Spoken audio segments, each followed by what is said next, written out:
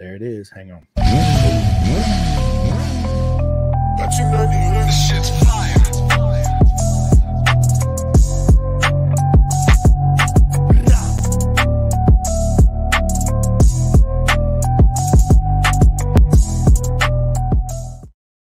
So what'd you think of that one? Oh, it's very cool. Very cool. Super cool. Yeah, man. Actually, Jules did that, and he showed me. And I was like, man, how'd you do that? So he actually uploaded it up here so I could do it all the time. I was like, dude, that's absolutely awesome, man. Right. Yeah, definitely needs to happen every time. Yeah, absolutely. But listen, everybody, we are live. Welcome to another Pin to Gas podcast, and it's an honor to sit here with my friend Ryen Snooks today. I can't wait. Yeah, dude, what is going on? I've been super excited about this one since we met in Jersey. We've been talking a lot since then, but yeah, I want to get into it, Ryen. So what's up, man? How's everything going? What's up, everybody? I'm Ryen Snooks from Ready to Ride in Jacksonville, North Carolina. Super pumped to be here on the podcast. I've done a few of them, but this is one of my favorite ones that obviously explores around the world. So honored to be here and talk about some of the things we got going on, engine buildings and Daytona 200 and how we got here. So it's really, really cool to be here. Thank you. Man, listen, it's my honor, bro, for real. Absolutely my honor. And this is everybody. This is just part one of many that we're actually going to do. So yeah, stay tuned for that. But yeah, Ryen, again, bro, it's a beautiful day here in Virginia. The weather's actually nice. It rained a little bit, but now the sun's out and turned around here too. It's like 72 degrees, 74 degrees or something right now. It's beautiful. Absolutely gorgeous. Can't ask for better than that. Right. I wish it would stay like this year round, but unfortunately that's not the case. You know? Yeah, North Carolina, it's 50-50, you know.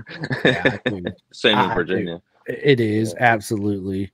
My man Steve Vasblom is watching. He says, Jacksonville. I rode for the team Yamaha Endurance in Jacksonville, North Carolina. Nice, wow. Man. Yeah, Steve's really cool, man. I'm actually gonna have a chat with him here soon. He's actually in New Zealand, man. So it is Sunday there, not Saturday. It's just like when I do some of the Australians, like Cameron Swain, right?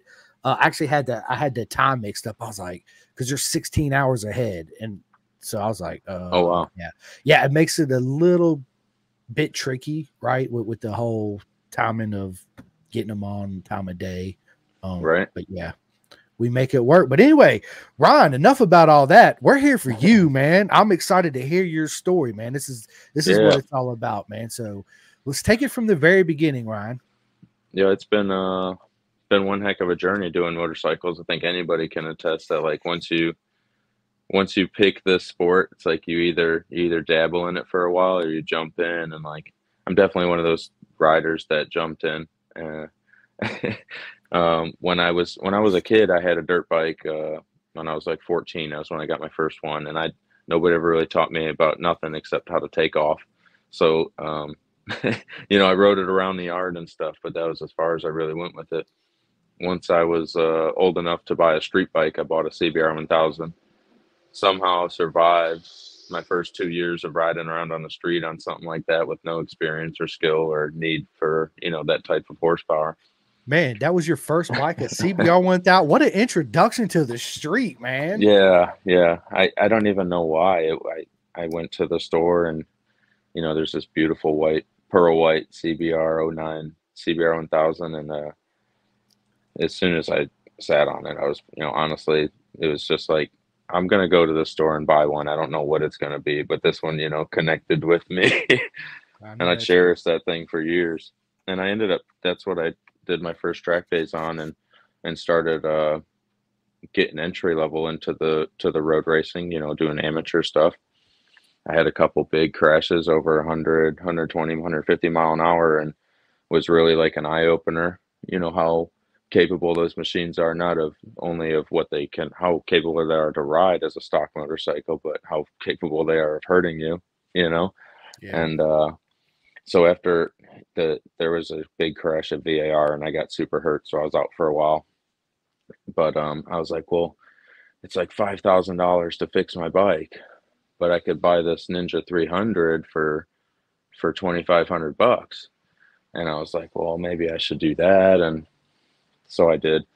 And it was easier for me to kind of piece that one together and start getting into it. And that was the best decision I ever made as far as a racer, taking that big step down. And it kind of, it sucked as a man to be like, oh, now I'm going to ride a little girl's bike or whatever. But that transition, it slowed things down enough for me and like where my brain was at to start picking things up. So, and I did the CCS ASRA championship for like 2 years on that, and started to become a little successful even in the expert class. So I was like, all right, well, kind of, figured it out. You got to roll. It's so much faster than you think's capable, and the 300 really allows that to happen. There's no way you're going to be anywhere near the front if you're grabbing that brake lever. Yeah. No, you're right. And dude, listen, I'm a huge fan of putting your pride to the side and jumping on that smaller bike. Man, you learn so much. Yeah. Riding a slow bike fast, then riding a fast bike slow. You don't learn nothing. Riding a fast bike slow, you're timid, you're scared, you're not relaxed, so therefore you're not advancing. It is. It's so much to take at one time versus a lot of the guys, us men, especially us men, right? Oh, I'm the fastest. I got the biggest balls in the world. I can handle this, no problem, right? And then you get on it, and this little guy on his 300 just waxes your ass, and you're like, wait a minute, right? But yeah, it's that's why I'm a big advocate. Go ahead. Oh yeah, you're good. I was 19 years old. I was still in the Marine Corps, so I had these fresh Marine blood in me. I was like, well, I'm not getting no little bike. And so it took for me, I think I was out, I had retired from that and finished that job and had started actually working on bikes when I transitioned to the smaller one. I had to take a big step back, and it was, there probably wasn't any way I was going to do it when I was even younger. So I was like 22 then, at that point 23. So I was still started a little late in the game, and that's probably 20 when I was 22 is when I really started racing it. So yeah, definitely into the 20s. I see that all the time with our local guys. They're riding the brand new ZX6, brand new ZX10, whatever, and nobody wants to slow down. They even think that going to the track is slower than what they're doing out on the street sometimes. It's kind of amazing. That's definitely not the case. You can only go faster at the track. It's pretty cool. But so yeah, after I experimented with the 300, I got an SV650, and I worked a little bit with Russell Mascar and Billy Pedro and a bunch of people who were well tuned in the SVs. Mine was a 2003 model.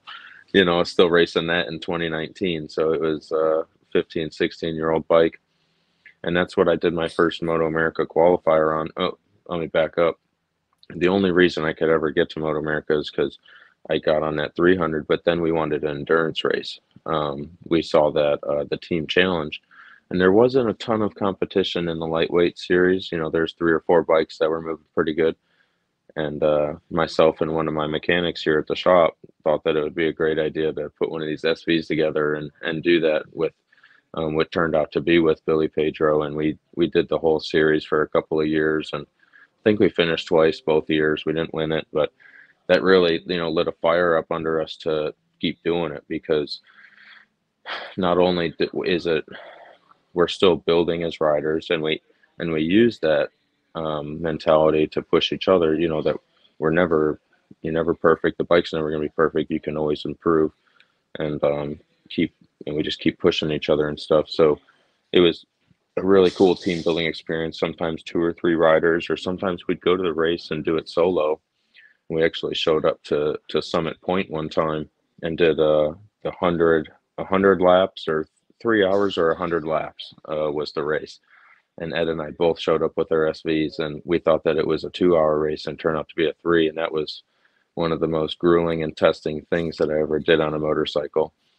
But after that, you do something really hard, like a 3-hour race and 100 degrees, everything else has been easier since then, so now we sign up for the 2-hour races on purpose, solo. And the whole team now, everyone kind of they see what's capable, so now they're pushing each other, and everybody wants to do better, and it's been really cool. It all stemmed from taking that step back and getting on a bike that you can only improve on. We're still experiencing the fastest lap records on the 400s, and they're the same bike, so they're it's a bike that can only be improved on. You can only find more of the limit or whatever, and especially here with our American riders, we can definitely only improve. Here in America. Absolutely, man. Absolutely. And then CJ Cohen, what is up, my man? He's racing in the Daytona 200. Yeah, CJ's absolutely awesome. Cool. Yeah, he says Snooky. Yeah. Nice. And then my man Steve again. What is going on, Steve? He says, really and truly, the 300 class made you a racer, right? So taking you from that 1,000, not really learning a lot, step down to a 300. That really honed your racecraft, right? You really got to know what a bike really feels like when the front's pushing or tucking or just everything that goes along with it. Yeah, absolutely. And I've been really fortunate. Haven't crashed them much. It's kind of hard to crash them. I mean, the tires are so capable, and as long as you have some proper equipment, it's amazing how fast you can go on them. And like I said, using less and less and less brake and getting comfortable with the upright to leaned over braking. There's that portion where you're, the tipping, and you're modulating a lot of brake there. And the 300 just gives you a little bit more time to think about that stuff. It's not so aggressive and extreme. And it really allowed me to learn. And then the other thing that you were saying is like growing as a racer, or your race etiquette, and not making the pass at the wrong time, because if you do on the 300 and you run wide, you're losing positions, for sure. So you really have to be smart and plan those timings of when you're going to make the passes. So like I said, we still ride the 400 now. I think it's been a great tool. I'm kind of ready to turn it over to somebody. I want somebody else to ride my bike, but I won the championship last year, so it's hard for me. It's hard for me to want, to say, here's my championship without even giving a contest to it. I want to try. Yeah. And at least push Logan if he's doing it with me. It's really fun to compete with him, and I know that he gives it his all, and bumps me around a little bit and pushes me to my absolute limit. So that's I'm only continuing to learn on it. And like I said, they're rather safe. When you do crash them, it's usually pretty gnarly, but there isn't really, it's either like you fall over or it's, it's super fast. So, but they're really good bikes for experimenting and pushing and just trying different things. So highly recommend them, especially racing them. It's the best part. You get 20 of them on a racetrack, and there's nothing like it. If you're all superbike riders, it's super cool to race superbikes, but there's usually like 3 to 5 of those people who know what they're doing on those bikes. Plus the cost is a whole lot more, right? With the superbike versus 400 for sure. Oh yeah. Yeah. Your tires last all day instead of one race.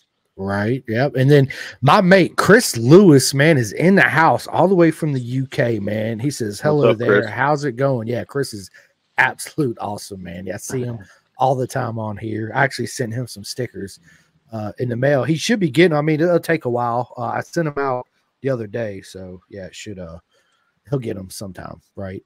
That's cool. But yeah, Steve says she said that's why the SV series is so good. It's all about corner speed, and it teaches you how to corner steer, brake leaned over. Yeah, like trail braking for sure. Yeah, absolutely. And yeah, there's a lot. Go ahead. Sorry, Ron. No, what's up? No, I was gonna say there's a lot to be said. As you're entering the corner, trail braking, letting off the brakes, getting back on the gas, and standing it back up. There's a method to that madness right there, and you can make up a lot of time just in that little window. I mean, it's a small window. Yeah. Well, you have no power, so you're maximizing how much track you need and how much track there is. You like sometimes you have to use the absolute limits of the track, but then there's other times where using the absolute limit is like 2 or 3 extra feet that you don't need. And you kind of have to find that medium of like, well, where do I maximize the track? Where do I not need to go to the edge of the track? And it helps you learn those capabilities of the track itself. You know, I don't know, with leader bike or 600, you don't have any time to think about how, you know, what you feel like you're at the edge of the track, but you're like a foot away from it. On the 400, you're like, oh shoot, I'm a foot away from the edge of the track. You can see it, you know, there's just time or whatever. But especially like on the 650, that's like the class that starts really implementing the rear brake, I feel like. And like the next step, like I used the rear brake a little bit on the 400, but it's not needed quite as much, especially with the, you know, the slipper clutches they got. Um, it works rather well. So the but that next level, you got to implement the rear brake. So it's like exactly the maximizing corner speed with these little wiggly frames and using the brakes properly as little as possible. A super fun class. I had a blast racing. I raced the twins class for 2 years, um, full years, and that's what my first step into the pro stuff with Moto America. I raced at VAR, and that was I wish we still raced at VAR. It's definitely Me one of my too. favorite places, man. Me too. Just a, you know, a really beautiful facility, and um, it's honestly, that's a place that's an honor to even go to. You know, it was something really special. So it's a bummer to not be there, but that's where I had my best success. I feel like I started my first race 36th in the twins class. So I was dead last because I crashed in qualifying the first lap like an idiot. So they put me last, but provisionally started me. I worked my way up to 12th place after after you know, the 20 laps or whatever, and that motivated me more than anything. And I was just trying to get out there and do it. You know, we had a poor conditions for qualifying that morning, qualifying two. And when I went out there and I fell, I was like, well, shoot, they're not going to let me race. And they did. And I was like, well, I'm not, like, I got to show something. I can't finish 35th, you know, or whatever. Like, I actually got to do something. And I rode my little heart out on my '03 SV 650. And then I was like, all right, we're going to do this. So I built that or FZ07 and kept improving it and stuff. And um, BartCon Racing kind of saw that I was doing everything on my own. And even at the end of the day, my wife and I, or myself and the team, whoever was with me, we'd walk around the pits and say hi to everybody and still kind of communicate. So BartCon Racing picked me up for the 21 season, and I raced with Dominic Doyle and Kayla Yakov, which was like, you know, another huge honor to like, these are some serious riders, you know. Dominic's always proven himself on any machine he rides, and then same with Kayla. I mean, she proves herself anywhere around the world. You know, Absolutely. just a supreme talent. And so it's cool because now we all have a connection and a friendship that, like, you know, stayed with us after, you know, we all split apart from the team or whatever. And you know, we all just grew up out of the to the next ride. So it's like uh, it's been super cool. And like I said, it all started with moving down and then being able to move to that middle class. I'm an adult, so I should be riding a twin or above, but I just have so much fun on the smaller bikes. I mean, that's what we preach, you know, it's supposed to be fun. It's not supposed to be all work. And riding a 600 or a liter bike it's an immense amount of work while you're riding the bike. Yeah. You know, but it's a ton. Yeah. There's nothing like 180 plus horsepower. You know, there's nothing like that. So you got to have fun. There's fun on that, but it's competitive. It's a competitive series. It's expensive. Oh yeah, for sure. I'm a huge Twins fan anyway. I've always, from the first V twin I rode, I was like, this is it. Oh, This is yeah. where it's at. Forget the 199 mile an hour. I'm trying to come out the corner like a raped ape, right? And that twin, and they sound so good. Yeah, it's I'm a huge There's Twins news fan. Aprilias are shaking up the field, and I'm really excited to see the S8 or the Suzuki's 800 or 880 cc or whatever cheater bike they brought out now. Yeah, right, the 870 or whatever it is. Yeah, Yeah, that's cool. I mean, we need to expand the class. So hopefully, Honda, they have that Honda Hornet out. It's like an 800 cc. Hopefully, someone can get that going, and I'd love to see the class expand and then open it up a little bit more. You know, where the other bikes can do kind of whatever.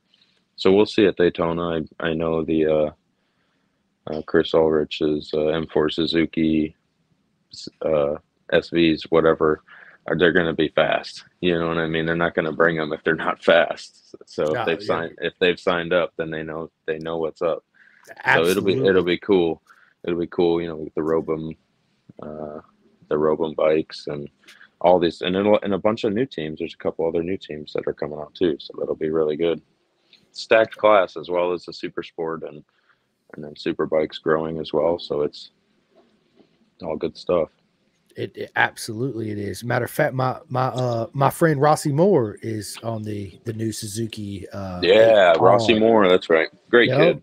Yeah, dude, that's my dude, man. All you guys are my dudes, man. But yeah, it's Rossi's yeah, man. Oh, Absolutely. amazing talent. I was watching him. He actually first really showed out to us at the mini GP stuff when they were racing the Ovales a few years ago, and I would point him out to Logan. I said, "Look at how fluid he is on the motorcycle and how capable he is of moving around. I mean, just an extremely loose rider and very fluid, and that's proven itself obviously in his finishes that it works really well. So it's great to see. It's great to see him continue and get a ride and and do something. Hopefully this year, I think he'll do great, especially Oh, yeah, with his teammate.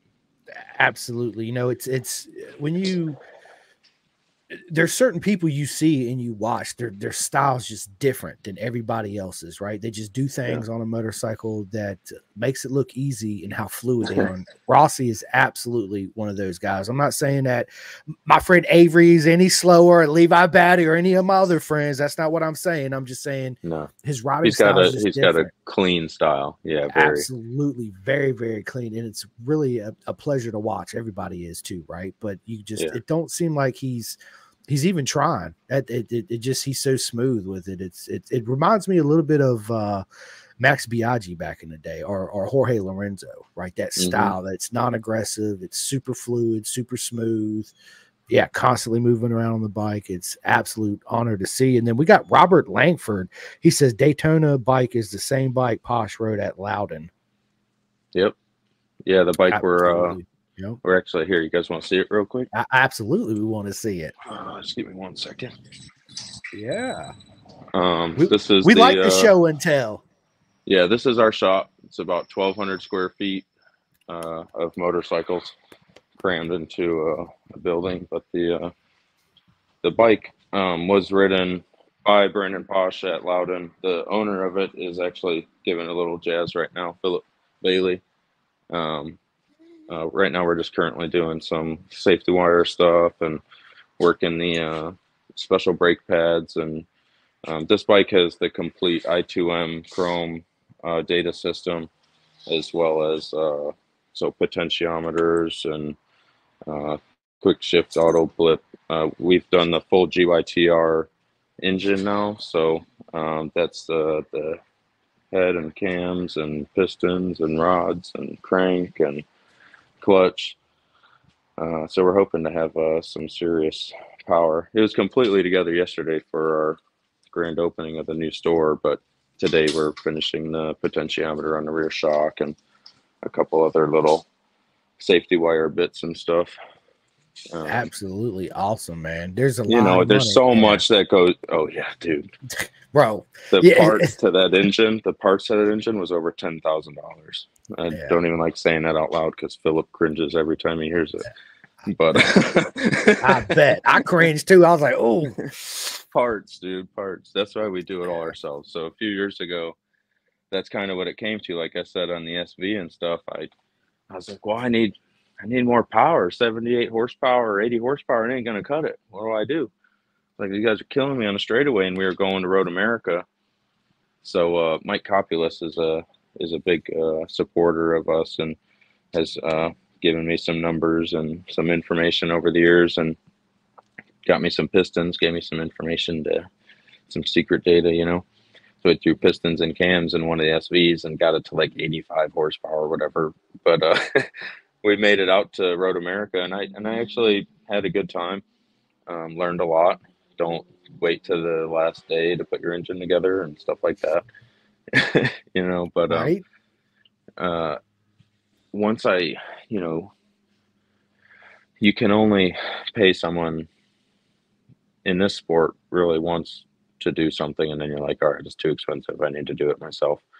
Unless you have enough money, and building an engine can cost $5,000, and you might need two of that in a year. I've raced on that budget, $10,000. I've Yeah. competed for a whole year where you get only one set of tires every race, or you only get one rear or something like that, and you go and use used front tires, and whatever it takes. We've done whatever it takes over the last 6 years to make it happen. So I went to Daytona last year, and MFD Garage helped me out. They're in Florida, like a YouTube promotional channel. Mm-hmm. They let me borrow their bikes for Daytona, and he said, hey, they haven't been ridden in a few years, but if you pick them up, service them, you can take them down. It was the bike that Jeff May rode in 2019. Nice. Which was very cool. So I knew that when he told me that, and I saw that year's race, Jeff was up in the front. So I was like, all right, well, let's grab him. But let's put into perspective, this was 3 years ago. We get the bikes, service them up, get them all ready. About 125, 130 horsepower, older Gen R6s, so quick shifters, that's about it, pretty standard builds. Back then, you couldn't do anything to the R6 engine. So, I mean, it's basically a stock engine with like a freshed up head and whatnot. And so they were still great running bikes, but at Daytona around the banking, we were losing 7 seconds. So in the infield, I was within a half a second of everybody else, right? But then you get onto the banking and you lose 7 seconds in that 2 miles from one end to the other, So I was like, all right, well, we can't come back next year with the same thing. It's just not going to work. We need some more power. And these guys, they're Ducatis, I'm sure they're over 140, 150 horsepower, which is just absolutely insane. But they'll be clicking off 180 mile an hour every lap this year. No problem, after they got a test run last year. And then, so this year, I think there's like 10 Ducatis on the field. But to compete with that, and the lap times are going to be incredibly fast. To compete with that, you got to have some type of horsepower. So luckily, Philip was putting this bike together and asked me to build the engine. And after we're like halfway through it, he's like, I think you should race this at Daytona. And I was like, I don't think that's a good idea, man. And he's like, no, man, that's a good idea. And let's do it. I tried talking him out of it like 10 times, but he twisted my arm enough and said, get your license and you can use the bike. That was right around the time that Brandon rode it. So we put the bike together for Brandon to ride it with a stock engine. So he had a stock engine that allowed him. And now we've refitted a few things and got the quick change wheels and tank. And, like I said, made it something kind of special for endurance, especially with the data.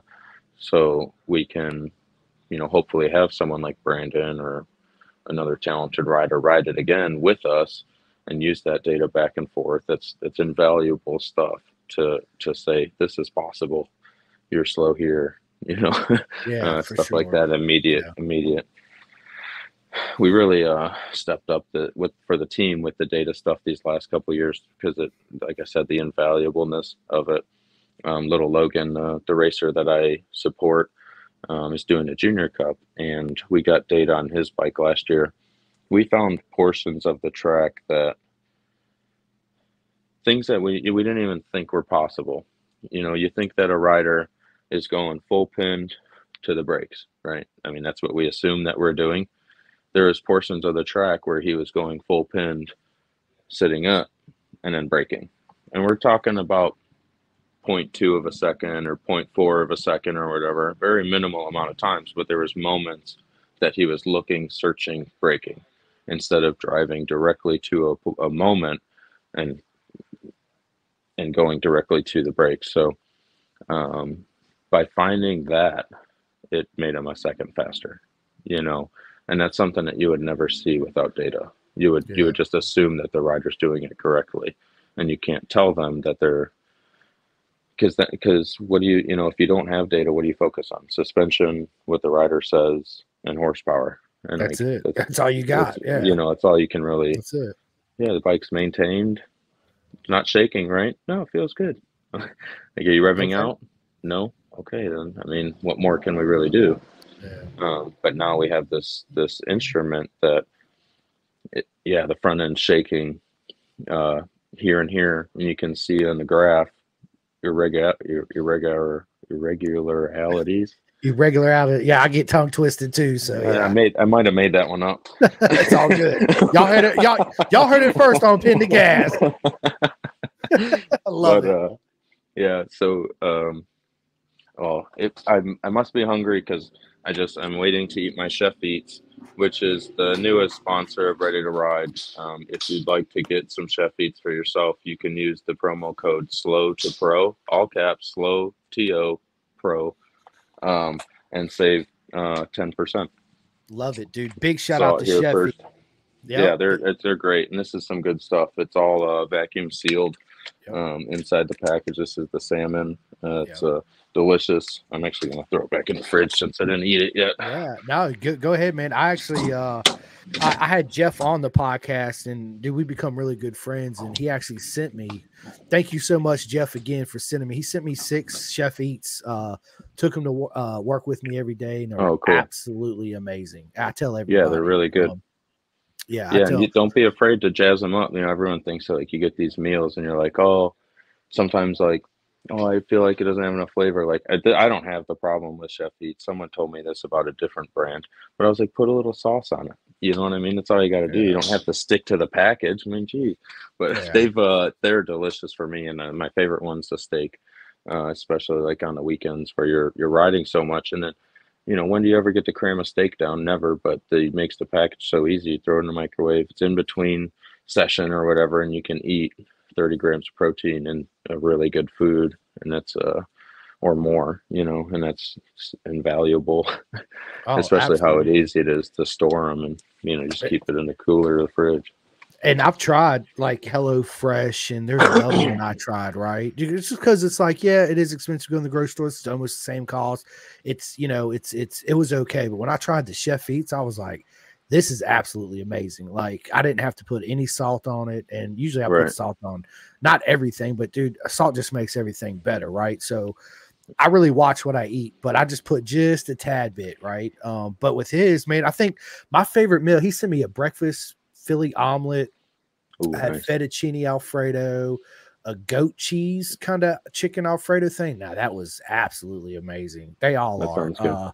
It was really, really good, man. Absolute. Listen, Chris Parrish is in the house. What is up, Chris? Oh, what's up, Chris? Yeah. Snooks, I need 10 push-ups pronto for Daytona.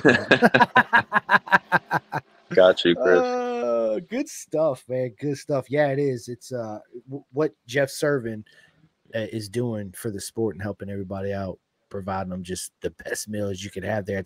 It's 3 minutes and 30 seconds in a microwave. I mean, you can't beat that. Right. Well, and like I said, the storage, I mean, with it being vacuum sealed, I don't know how many times I've gone to pull out a pack of hot dogs or meat or whatever, and it's soaked of water out of the cooler. I mean, with these, you put them on a bag of ice or whatever, and it honestly is no problem at all. So much better, much better than the competitor. Absolutely. He's thinking with this one. He's a good man. Good thoughts. And he honestly, they do it all themselves, and they're trying to promote the healthy lifestyle. So that's all that we can ask for. We eat so much fast food, being on the road and everything all the time. That's all we can ask for is something healthy. Yeah, I changed my diet completely up, dude. You wouldn't know it, dude, but I weighed like 260 pounds. I was almost in a size 40 waist, bro. I'm in a 34 now. I'm like 202. Heck yeah, man. Congratulations. Appreciate it, man. Hey, it was hard work, right? It's not just changing my diet. I changed my diet. I do my breathing exercises. I do like the Wim Hof method, where I do the 30 deep breaths, and then I hold my breath and I'll knock out push-ups, and I try to do like a certain amount of push-ups a day, and just watch what I eat. No fast food, no processed. I mean, I try to limit my processed food I take in, right? I like to cook at home, so I make a lot of things from scratch. I make my own salad dressings. I don't buy store-bought salad dressings. Oh, that's cool.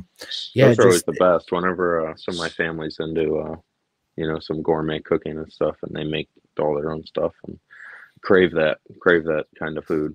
Yeah, it's but being on the road, right? Sometimes you have no choice. It's like so when I take trips, right, we'll stop like at a Sheetz or a Wawa or of course if I go to my main one, Bucky's, I'm getting beaver nuggets and all that good stuff, right? Yeah, of course I'm gonna indulge there, but usually like if I go to Sheetz or Wawa's or something, I'll buy like a bunch of fruits, apples, oranges, grapes, strawberries, and like a little thing of beef jerky just to get some protein. So I'm not, just absolutely starving 20 minutes again down the road. Yeah. I like how that's getting more popular to have the little cups of fruit at gas stations.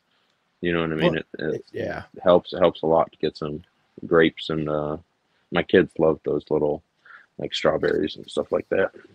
Me too. And it's good for you, right? So it's hard to stay away from a lot of processed sugar, which is so bad for you, man. It's absolutely so bad for you.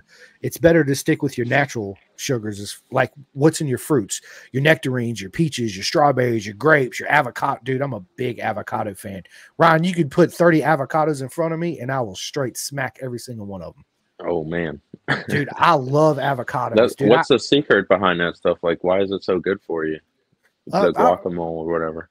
Dude, so it's an avocado is a superfruit. I'm not sure exactly what's in it, but it's very, very healthy for you. A lot of people don't like it, but bro, this is all I do is I'll cut it in half. I'll take the pit out, take a spoon, put it in a thing, squeeze some fresh lime on it, and just a little bit of salt, maybe a couple of tomatoes and some onions. And dude, I'll just take the pit out and just eat it by the spoonful. It's absolutely good.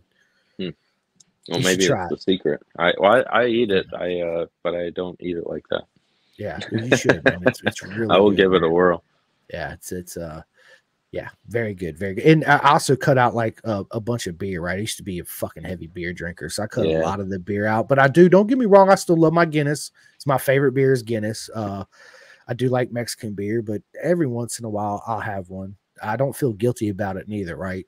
Because I'm not doing it every day and all the time like I was. Next thing I know, I was 140 pounds soaking wet. And then I'm looking at myself in the mirror. I'm like almost 260. And I'm like, bitch, I can't even see my toes or nothing, right? I was like, I can't. Like, I'm done with this, right? So, yeah, it's happens fast, man. Dude, it really does. Gets carried away and you get focused on work and whatever. You got to remember to focus on you. Try and focus on you every day. Well, it's like I try and look at myself in the mirror every day. Give myself a good look. Listen, give myself a good look. Dude, listen, I do this, and I said this a lot. Like, no bullshit, dude. Before every podcast, I look at myself in the mirror and I have a prep talk. It's my way. Oh, I remember you telling me that. Yeah, dude. It's my way of, dude, my nerves, right? Just the anxiety and all this that comes along with the podcast. I get so excited to sit down, even though we're friends. Me and you, friends. We've been friends for a while. Let's say we're 20 years down the road. We're friends. I'm still podcasting. I'm gonna get that same anxiety and that same nerves just by having you back on again, just because it's. I don't know. It's just something about podcasting, right? In order for me to deal with that, I have a conversation in the mirror. I look at myself. I tell myself, you got this. Pin the gas, baby. Ryen Snooks is coming on. We're going to have so much fun. A really good time. Let's go. Dude, seriously. My wife's like, what the hell are you doing in the bathroom? And I'm in there. I'm talking to myself. I'm my own hype man right now. Yeah, I'm shoot, absolutely. And, I listen. Also, man, I've been making it a habit here lately to tell myself that I'm proud of myself. I'm proud of you. Yeah, that's right. That's good. Keep it up. It's a good thing to do. And I think everybody should do that. Absolutely. Well, you're your biggest fan. You should be. Yeah, absolutely. And the way to self-motivation is something real. It's just like being motivated about anything, but motivated for yourself to succeed is really important. I get so distracted. I'm got a lot going on with our program right now, and it's hard for me to be proud of all that because I still see what I want it to be, and if I looked at myself 6-7 years ago when we were really just starting the team with our SV 650 endurance racing, and saw what I have now, I would say it's not even possible. You know what I mean? And that there's no way that's ever going to happen, that I could ever do it. I have 4 completely built race bikes, for me, 2 endurance bikes, a couple leader bikes, that awesome bikes. And it's like, I used to like not have half of one, I had something that was Yeah. half, and I was like, man. And if I knew that after 6 years of continuously doing it and grinding and sticking to the dream and the focus that I'd be here, I might even worked harder at the beginning. But you can only perspective is everything, and you can only do as much as you can. So it's been an awesome time, and like I'm so excited that it is working, and like believing in myself and believing in the future of the sport and my shop and the team and riders in specific, that it's really cool to just keep getting to do it, and really thankful that I get to do it. Yeah, listen, absolutely. If you'd have told me 2 years ago, and I've said this many times, I'd be podcasting, I'd be like, bullshit, right? I like listening to Yeah, them, but there's no way I'm doing it. And if I do, there's no way people want to listen to me or even gonna like what I have to say, right? Why would anybody want to do that? But hey, I was the first guest on Pin the Gas podcast, and now look where I am, right? I'm interviewing people all over the world, and it's just absolutely, it blows my mind. Absolutely blows my mind, and it's an absolute honor. I just yeah, same yeah. thing, There's man. people, there's people that want to be podcasted by you. That's really cool. Yeah. Like they want to be on your show. You know Yeah, what I I know. mean? I know, man. That's freaking awesome. Yeah, dude, it's an absolute honor. That's what I'm saying, man. Who knows, dude? You never know what the future's gonna hold. You just got to stay in between the chapter, stay focused, and keep believing in yourself, right? And Yeah. also with that, it's I have a good support group within my household. My wife and my son and my mom and my dad, they absolutely are proud of me, and they tell me all the time. My boss supports me, and everybody else too. But that little main group of people, my everyday lives, it absolutely helps me out a lot. So there's a lot going saying that, good support system. It's just like a rider, right? If let's say Ryen Snooks, you're in World Superbike and you just don't get along with the team behind closed doors, nobody's going to see that, right? So your performance on the track's not going to be your best, right? Because you got all this pressure and all this blah, blah, blah, blah, blah, versus like Jay Gagne. It's hard to beat Gagne because him and his team are like the best well-oiled machine right now in Moto America, right? They're just, Yeah. he might not be the fastest every time on track, but he wins most of the time because they just do everything. The communication, the love, the support. It's there's a lot to be said with that. Yeah. You most of the time too, you see that they're happy in the pit. Having A fun. bunch of guys that are like, yeah, let's go, and you see the excitement in the teams that are doing the best.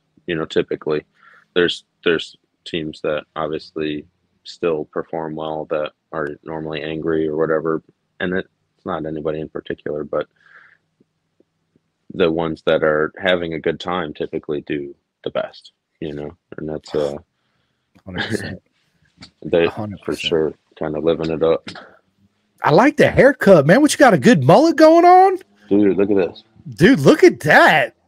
I love it's super it. long right now. I thought I was getting it cut yesterday, but it didn't work out. So. I love it, man.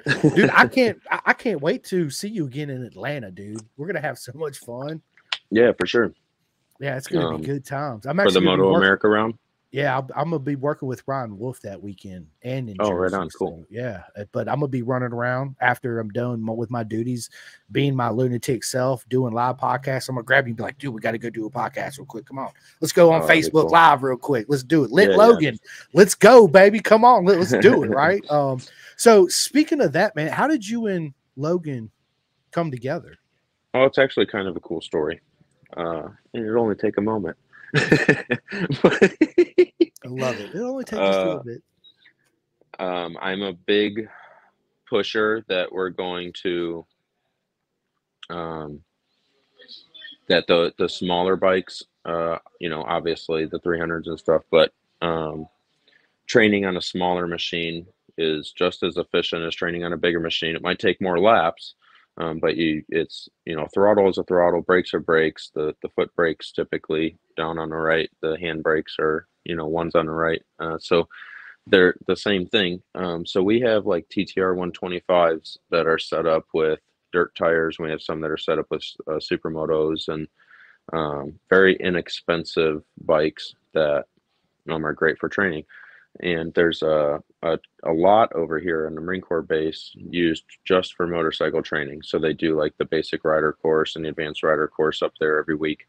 But on the weekends, we are allowed to use the lot to go do some training. So this is years ago, probably like 5, 6 years ago. Me and a couple of the guys, and I think my wife, were up there and doing some training. And little Logan shows up, and his dad's master gunnery sergeant in the Marine Corps at the time. So these two show up and they start unloading, and they're like, so what's going on here? And I was like, I don't know, what are you guys doing? Like, my boy's just got to train. He's a little getting into road racing, and he was 9 at the time, so he's 15 now. He was 9 at the time and riding like a CRF 50 or something like that, like a little tiny bike, and gets out there and starts ripping with us. And then his dad got him the Ovale rather recently around that time, I think the 160 or something. So then he comes to the track and he's like beating up on us on Saturdays and stuff. We shared numbers, and he started coming to the shop and paid me to do a little bit of work.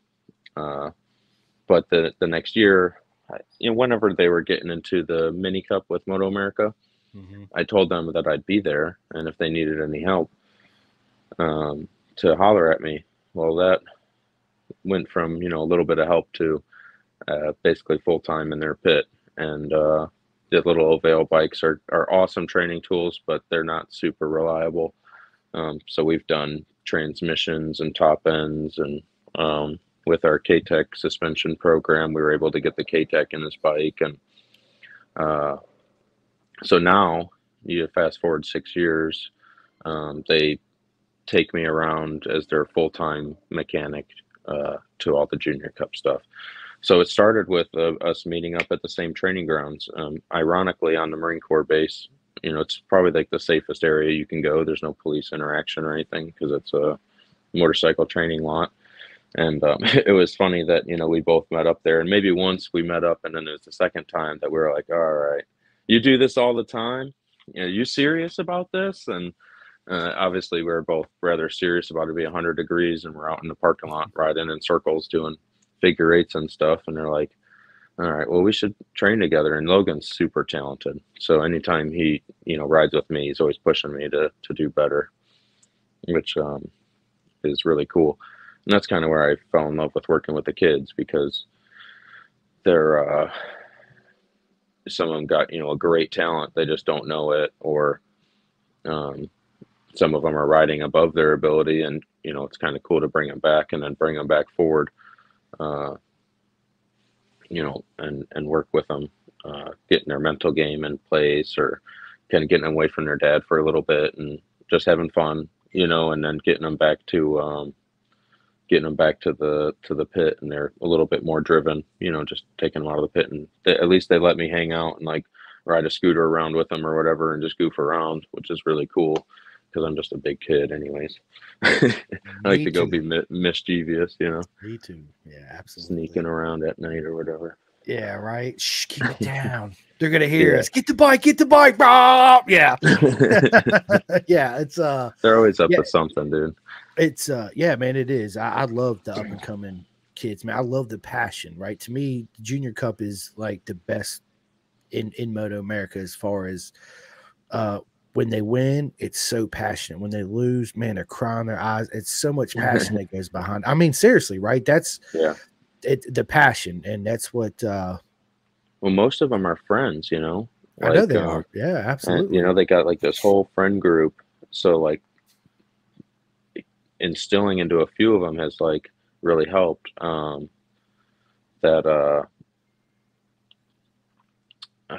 do I say it? If one of them succeeds and they're friends, they're like, oh, I can do that, and then they want to beat each other. And that's like one of Logan's things is he's not really a fan of anybody. He's really he's his own fan.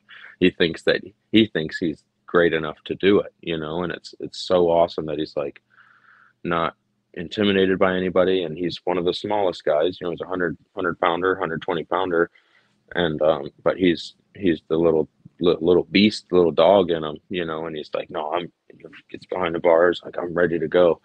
And, then afterwards they're all scootering around and slapping hands and having fun, and that's the best thing. It's like the best class to be able to watch or whatever. It is, dude. It's I've had a lot of people on the podcast, and I asked the question, are you friends with anybody in the paddock? And a lot of them are like, I mean, we're acquaintances, but we don't hang out outside the track because I want to beat everybody, right? And then I mean, listen, that's just the racer mentality, right? From a lot of the true like Matt Mladen, he's one of the perfect examples. He'd come to America from Australia. He's like, I don't want to be your friend. I just want to fucking murder you on the track, win these championships, and go home. That's it. That's all I want to do, Yeah. Which, yeah, it's great, but I love to see that. You're right. I love to see the camaraderie in the Junior Cup class. All the kids laughing, playing around. When it's time to get serious, yeah, they scatter like cockroaches. They go to everybody's little pit, and they throw on their leathers and get on the bikes, and it's business, right? But as soon as they come back, they mingle. Hey, man, how did you feel in this turn? Oh, man, I'm using this, and yeah, I feel this there, and they share information. It's great because they feed off each other.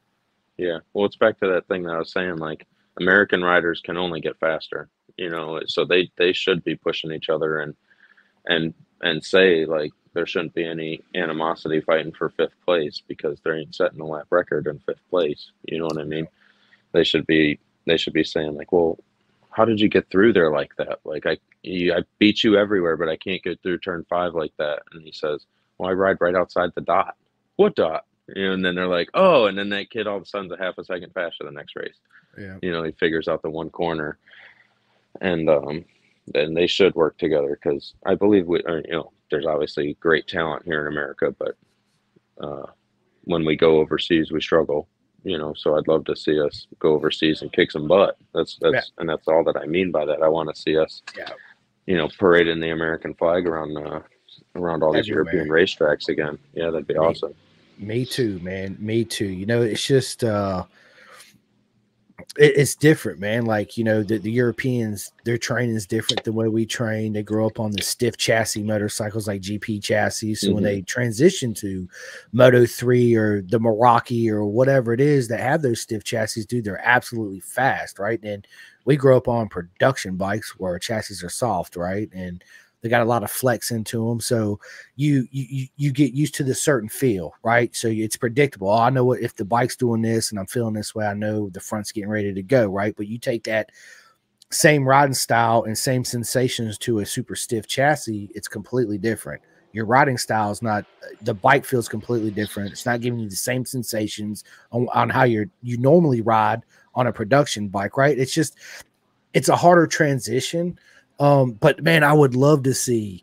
We need Americans over there. I mean, we got Gerloff anywhere, everywhere, dude. We need them in BSB. We need them in ASBK everywhere. Absolutely. The TT. Dude. It seems like after Nikki Hayden really come out of here, we really hadn't had a whole lot of Americans go anywhere outside of Moto America. We have Joe Roberts. We got Garrett Gerloff, like I just said. And the one that stuck out for me was Brandon Posh. He won the Moto 3 BSB, and that was really cool for an American to win a series overseas. And absolutely, I think he's definitely he's had a little rough couple of years, but I think he's got the talent to do something like that. And I watched Tyler Scott. Always been a big fan of Tyler Scott as well. He had that finger issue, when he did the Red Bull Rookie Cup stuff, messing up his finger a couple times in a row. That really kind of was a bummer for him. But obviously, like, these two's talent is premier, and they're able to get in any class. They're riding up at the front. It'd be cool to see them evolve into, well, obviously where they're at. They're both on the same team now in different category, but they're picked up by one of the best teams there is. So I'm really proud of them for that. Oh yeah, absolutely. And that was Brandon stuff was like the last big one. I think Gerloff's figuring it out, and he came one of the last Moto America races when he was walking around. We got to meet him, and his attitude's so good this year. He's relaxed, and it seems like his head's in the right spot. So I think it's where he'll start. He's got to get a couple of those big finishes, top finishes in a row to have that confidence. All right, now I have to finish on the podium now. Fifth Yeah. isn't okay. Yeah. And it's like Dale Quarterly said that to me. He said you got to finish fifth before you can finish fourth, dude. I was in the twins class. I was struggling with my finishes, and I did pretty good. I had multiple 10th place and 8th place finishes, and I got to sixth, and then I was like, oh man, I want to win. And he's like, dude, you can't win yet. You got to finish fifth. You got to get into the top five before you can say you're going to go beat the fastest one, because there's a big difference between the winner and fifth place. It's 0.2 of a second every lap, but after 15 laps, it's like 5 seconds. So it's like that's a big difference. And he's like, you gotta keep working it up. And Dale brought in that next part of our training that we implement now. It is that tougher mentality, and that we're gonna, you might come off the track and we tell you suck, and it's because you're out there riding like a wussy or whatever, and not a wussy like you're scared, but like you're more capable than this. So what are you doing? You're wasting all of our time. Let's get this show on the road. And I would never talk to one of the racers like that, but it's essentially the memo that has to get across is like, you need to go push. You're not going to get any better at being comfortable out there and just being hunky dory riding around. You can go finish 5th to 8th to 10th whenever you want. The only way you're going to win is that bike is going to feel a little unstable. It's going to be bouncing around. You're going to hit the dirt. You're going to, you're going to ride to the edge of the track, and it might wheelie in places that you're like, bikes don't wheelie here. You might get a little stuck on a front tire going into a corner or something. Top rack. Yeah, a little top rack. little moment there. These things might happen, but it's like if I tell you you can do it and give you that confidence, I want to see you go do it, because you can. And it was at that moment that I was like, fuck, dude, I can do this. And especially hearing it from the last privateer superbike team racer, Dale Quarterly, the last privateer superbike rider to win the championship, 1987. Yep. It's very cool. And, he gave us motivation, and now we take that. And so, we're all about building each other up, but at the same time, like, being that big brother in the sport of saying like, all right, we got to try a little bit harder. And that's where the data comes in. Like, you're not even full pinned here, dude. Like, we need to be pinned through the kink or whatever it is. And it's scary. Well, we got the sport's scary. There's things that are close your eyes and just pin the gas. Yeah, you'll make it work. Pin the gas. So you're right. There is that toughness about it. It's not all fun, but that's what's important about the kids. Like, it shouldn't be work for them. It should be fun. But at the same time, when we're spending $60,000 to $100,000 a year for them to compete, they need to be putting in the work. And like you said, there's some guys that they treat it like work. They show up, put the helmet on, they do their job, they come back, maybe they give a couple people fist bumps, and they jet out, Yeah. And they are some of the most driven, successful ones, but the ones that are really getting the job done are the ones that kind of have a little enjoyment behind it, I feel like. Like Nikki, Nikki was the first American to start winning, doing really well, that was like really happy and really, enjoying the sport and approachable behind the scenes, and sure. Just a real genuine character in all of the realm. And it's we need another racer that's capable of doing that. And I think Brandon is, and Tyler, and I think Rocco is. He's growing up. He's I can't imagine being where, how successful Rocco was at 14, 15 years old, 16 years old. I can't even imagine that amount of stress and pressure and people punching at you when you're double champion and winning everything, and not even just winning. I mean, by like 10, 15 seconds in some of the races, you know what I mean? destroying the competition. Yeah, absolutely. Yeah, absolutely. He's absolute legend too. But speaking on posture again, real quick, man, going back to his BSB time, there's been a lot of riders. Yep, there you go, BP baby. He when he won that championship, I was like, dude, absolute fucking legend, dude, right? But then you see people like Tito Rabat, he went to BSB. He only survived 3 rounds. He's like, man, fuck this. I'm out. Right. Like, how you guys are nuts, So for an American to go over there and win at BSB levels, absolutely amazing. I don't see why. I wish he was still over there, to be honest with you. His team manager, Shaky Byrne. Yeah. What an awesome dude.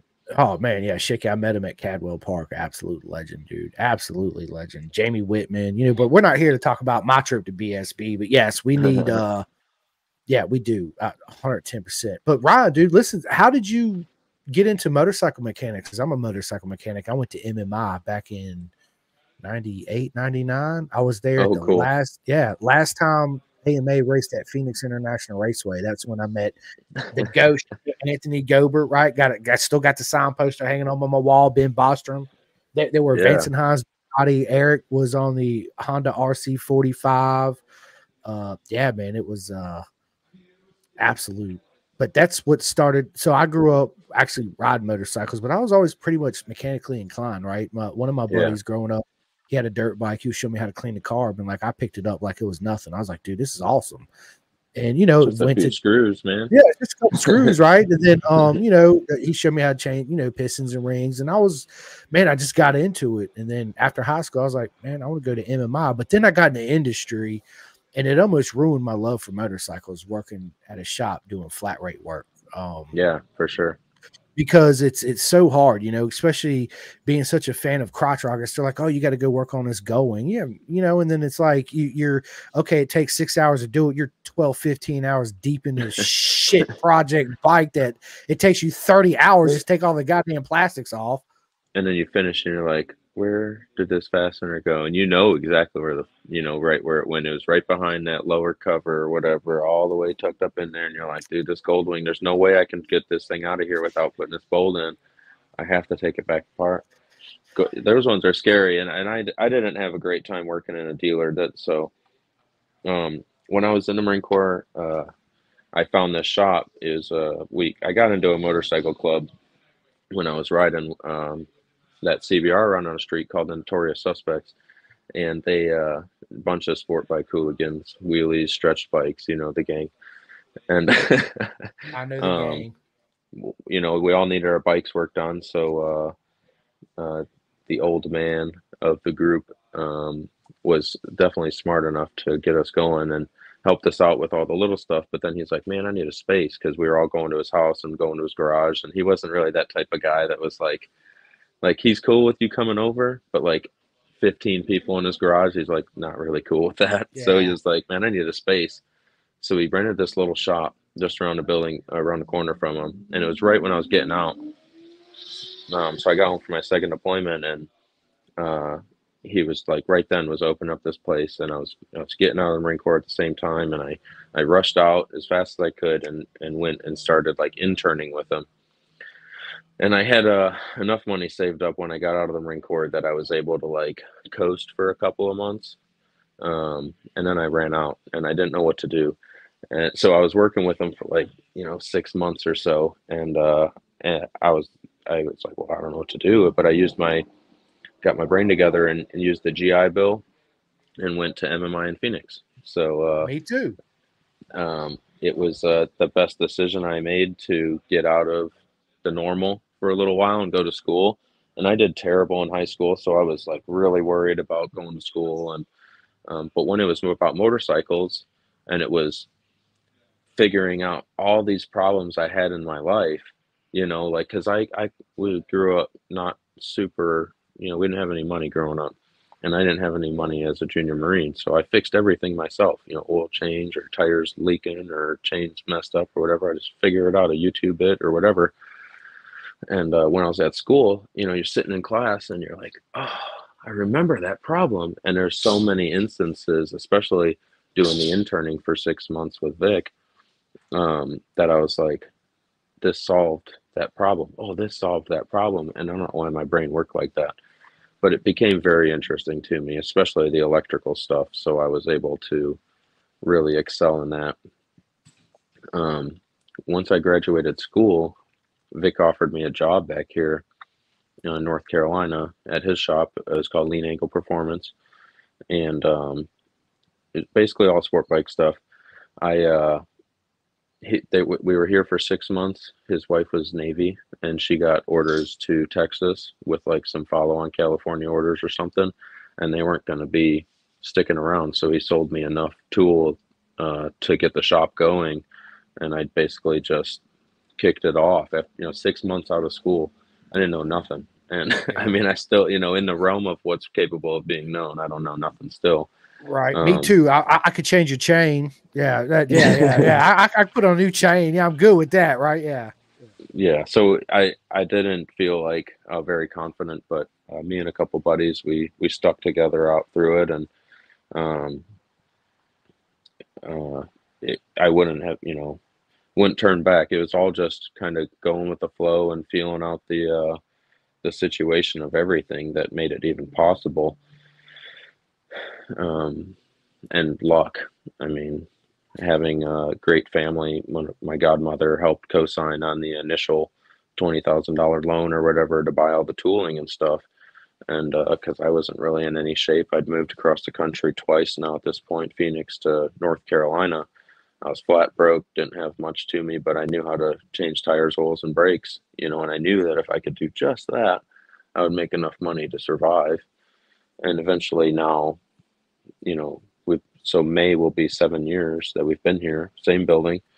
Um, we've we've had a ton of success on the racetrack, and like I said, we do it all now. So we do our own engines. I've gone through the K-Tech school twice, so we're fluent on all of their suspension. We have all of their tooling here, their shock pump, their shock extension tools, spring removal tools, everything to do the Olin's equipment as well. So um, that part has blown up. Now we have people shipping us suspension. We have, engine parts coming in the mail for us to refit or to fix up or make racy or whatever. And then we're selling a ton of stuff online where we've expanded to, we have an entire apparel line on our website. It's not super popular yet, but it's just motorcycle apparel, and it's all geared towards road race. So it's pictures of, it's a road race wheelie, it's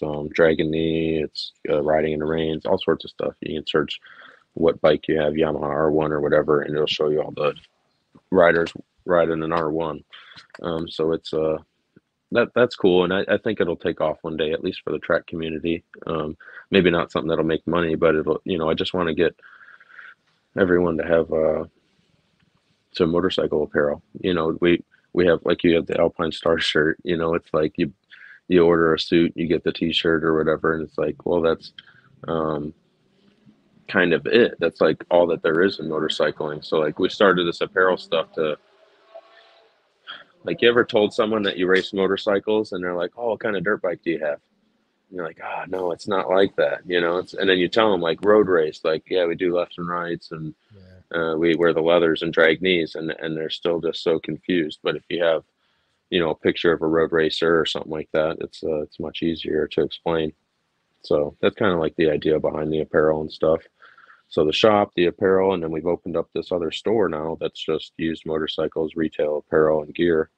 That grand opening was yesterday, so it's Nice. just kicking that off. So we have 2 locations here in town, and we are hiring. If anyone is interested in the motorcycle market, trying to get the possibilities are endless with with these positions because of how involved we are. We have 100 different companies that we deal with, and we race Moto America, we race endurance, we race all these different categories. We need people that are interested in doing that kind of stuff as well, whether they're racing or they're helping the team or whatever. I mean, like this weekend, going to the Daytona 200. It's all hands. We're basically closing both stores. We're gonna have one store open, but we're basically have to close, because we're taking everybody, and everybody's got to come work, because it's such a big event. We have 10 people on the team, which is incredible to have that many people. One, go to Daytona, but two, that's how big this team has become in just a few years. Where we got a guy coming from Kentucky, from Michigan, from New York, from a couple guys in Florida. There's one coming from Georgia, and like we're all going to meet up and do this program, and it's really cool that like the shops provided that for us. Oh, absolutely. Yeah, absolutely it is. Dude, Billy Pedro is in the house. What is up, Billy? Hey. He says the teamwork shirt is pretty cool. See, yeah, we got the teamwork makes the dream work is one of the shirts on the website, and it's got the three of us from our last endurance race, actually at Daytona, when we won the race with Dustin Apgar, which was very cool. Oh yeah, that's absolute. Dustin's an absolute legend too. Mm-hmm. Absolute legend, man. Yeah, I met him. So I met him when I was out in Phoenix.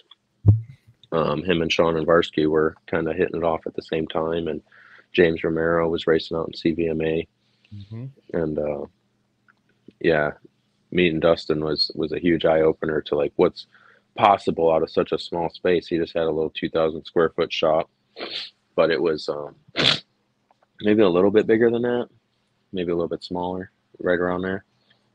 But he was getting so much done out of there. He was the Pirelli tire distributor, so he had 1,000 Pirellis in there. He had newest R1, R6 race bikes. He had, and I was like, how did you do all this? And he was like, well, I went to MMI and I'm still doing it. And I was like, I don't know how to do this. But he was so, excuse my language, but he was fucking hardcore. Oh, you know what I mean? He was a hardcore. You cuss? Yeah, absolutely. Yeah. He was a hardcore dude. And like, so I was like, all right. And I took that, like that hardcore drive. And especially with the road race stuff, like I said, there isn't really any slack on the track. You gotta, it's all in or nothing, especially with the pro stuff. You really have to, you really got to be focused and put it all in, put your stuff on the table and work it out. Yep, and he was a great example of that. Just work hard and then play hard. Play hard, work hard. Absolutely. Dude, listen, I miss Phoenix. I had the best time in Phoenix, Arizona. Oh, cool. I loved it. Absolutely, we climbed all the mountains around it and Camelback and all that. Yeah. It was great, man. It was a great time. Completely different than North Carolina or Virginia, right? Yeah. I remember the first couple days it happened a lot, but I remember going through a drive-through. I was like, what the fuck is Carl's Jr., right? I'm gonna go see what Carl's Jr. is. And I pull up there and I make my order, and all I hear is this laughter. And I was like, what's going on here? And I pull up, and these girls are like, where are you from? I said, I'm from Roanoke, Virginia. And they're like, we ain't never heard an accent like that before, right? And I had a really good time with my accent out there. I tell you that. I had a lot of fun. But Phoenix was really cool, man. I learned a lot. The people, it's just different, man. There's so much going on in Phoenix, Yeah. But that's a city that never sleeps. It don't. It absolutely. That's a real city that doesn't sleep, man. I've been to New York at 3 a.m. in the morning. It is not like Phoenix. Phoenix at 3 a.m. in the morning is popping. There's people everywhere. Straight popping. Crackheads running around everywhere. Crackheads like a motherfucker running around. You're like, God damn. Holy shit. Yeah, absolutely. Man, they had really good food though. I did enjoy all the food out there. I can miss me some In-N-Out, man. Damn, kind of having withdrawals lately. I know. Go for that. In-N-Out. Well, that's all right because I'll be in Texas in April for the MotoGP race. So I'll get my little In-N-Out fix. Oh man, my nice. Once a year In-N-Out fast food. So we were talking about it. We have a racer. I'll just spill the beans. Little Logan, potentially, if he isn't slacking this year and is doing good on Aprilia, we're gonna go to COTA for maybe the Twins Cup race. If he's doing good and he kicked my butt at Jennings, I'll be honest. So I mean, if he's still, if he's beating me still all year on the Aprilia, we'll sign him up for one of the big races here at the end of the year, and at least get him out there. Though I think the COTA one just lines up with like timeline or something like that. That's why his dad was talking about it. But I can't wait for him to get out there on a big class. We're really hoping that this year with the Junior Cup stuff, it all works out. We got brand new engines for the bikes. I mean, new bikes really for his program. So I'm really rooting for him this year. Like I said, he's got to, if he's listening, he's got to work hard. I know, like I told him, I used Max Van as an example last year. I said, you look at that kid. He's an adult. He's a big boy that he's going to be beating you up on the racetrack. That's somebody that, look at somebody like that every weekend and say, I'm going to show up and beat that guy. You know what I mean? Or pick somebody that's a winner and say, I'm going to show up and I'm going to beat that guy. Consistently. Yeah. And and then show up and do your work. And my advice for Logan, if you listen to this, dude, Max does like 750 push-ups a day. So hey, you better get on it, buddy. That's all I'm saying. You better man. You better start now. Yes. Dude, listen, I'm proud. It was an absolute honor to meet him and his dad. I met his dad there in Jersey too as well. Yeah. Another hardworking candidate. They do it all on their own. I pop in every couple of weeks and do something, but they got their own tire changer machine. We got the Rabaconda. Shout out to them for hooking us up with that machine. Nice. But we just got it's really cool. It no air pressure or nothing. You just do it all with some hand tools, and it's very easy to use if you know how to use a tire machine at all. It took us 30 seconds to figure it out, but we we do our own tires, we do our own balancing. I do all the suspension. They're capable of doing the basic, need to change a chain, clutch, need to change a tire or whatever. They can do that. So, they're hardcore on as far as doing it all on their own. And then they stay in that RV 24/7. I mean, they live in their rig, which is why it's so big. But I mean, like if you could imagine packing up all your shit and putting it into a garage and toting it around with you, how much stuff you would have, It'd be a lot. Well, it'd be like us going on vacation with our wives, right? We got a backpack and maybe a little carry-on bag, and they got 14 suitcases and all that. You're like, what? Wait, man, we're only gone for like 7 days. We're not moving in.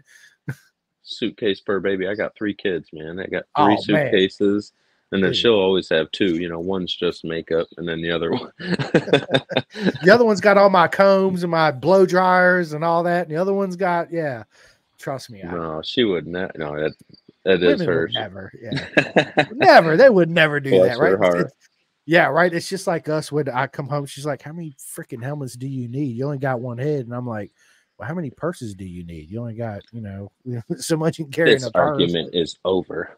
Straight. I'm just like, you know what? I love you, babe. I accept you for you. You accept me for me. And hey, I can change. You change your purse every day of the week. I can change my helmet every day of the week. Yeah, that's right. No bit. Look, Amy Jo says no. It's hilarious. It's good stuff. Hi, Amy. It's awesome. But yeah, dude, listen, Junior Cup class to me last year was an absolute banger. It was the best series in Moto America to me. I'm really looking There were 7 to 10 riders every race that was potentially could win. Yes. And big shout out to Eli Block. Dude, pulling up the double win in the rain. That was my huge. man right here with the leather suit hanging up in the background. That's it. Big shout out to Eli. Eli actually he co-hosts with me sometimes. Oh, cool. Yeah, which is cool, man. It's cool to have personality. Oh, dude, he's his dad too, man. Absolutely. Yep. As soon as me and his dad met, we were just like magnets. Bam! It was absolute. It's but I can't wait. 2024 Moto America in general is everything. Amy Jo says it's another bag of everything you forget. That's why my backpack's so small, because I forget so much. Yeah, right. That facts. But yeah, man, it's 2024 Moto America is just absolutely the rider lineup from the Superbike all the way down to Junior Cups. I think it's one of our best stat classes in 2024 we've seen in a long time. Yeah, well, let's talk about we got one last thing. We got the bagger situation. That's what I call it. We started that when we were with BartCon. That's because the baggers kind of disrupted everything in 21. But what do you think about that? Do you think that MotoGP inviting them out is kind of like a test fire at this world organization picking up baggers, or how big do you think this is going to go? Man, me personally, I got a lot of friends in BSB too as well, and I've heard that they plan on getting the baggers over there too, right? And with them saying that, and then turn around and watching MotoGP come out saying just the baggers is going to come makes me think, yeah, something's definitely a test run for sure. Absolutely, 110%. Right now, we whether won't they're gonna bring you to our country, but you can try it in your country. And if you ruin the racetrack, you ruin the racetrack. It's not right. At least it's not over here. We ain't got to repave it. Right. That's your guys' problem. And we know not to come back next year. Right after that, yeah, we're good. Oh fuck, man! A lot's resting on these bagger situations. So it is. I hope it works out. I mean, it's really cool. It's Harley obviously being an American manufacturer and kind of like being the backbone of the organization is cool. And to see our fan base, I think they said 70% more viewers last year. Moto America sent out it was like an insane amount more people. 70% more people watched last year compared to the year before, and they've had over 50% growth every year since starting. I know that a big part of that is a testament to the bagger stuff. You know what I mean? 110%, dude. It is, because Chris Tulloch is in the house. Oh, what is up, Chris? Most popular guy in the paddock, isn't he? Dude, Chris Tulloch is knows everybody.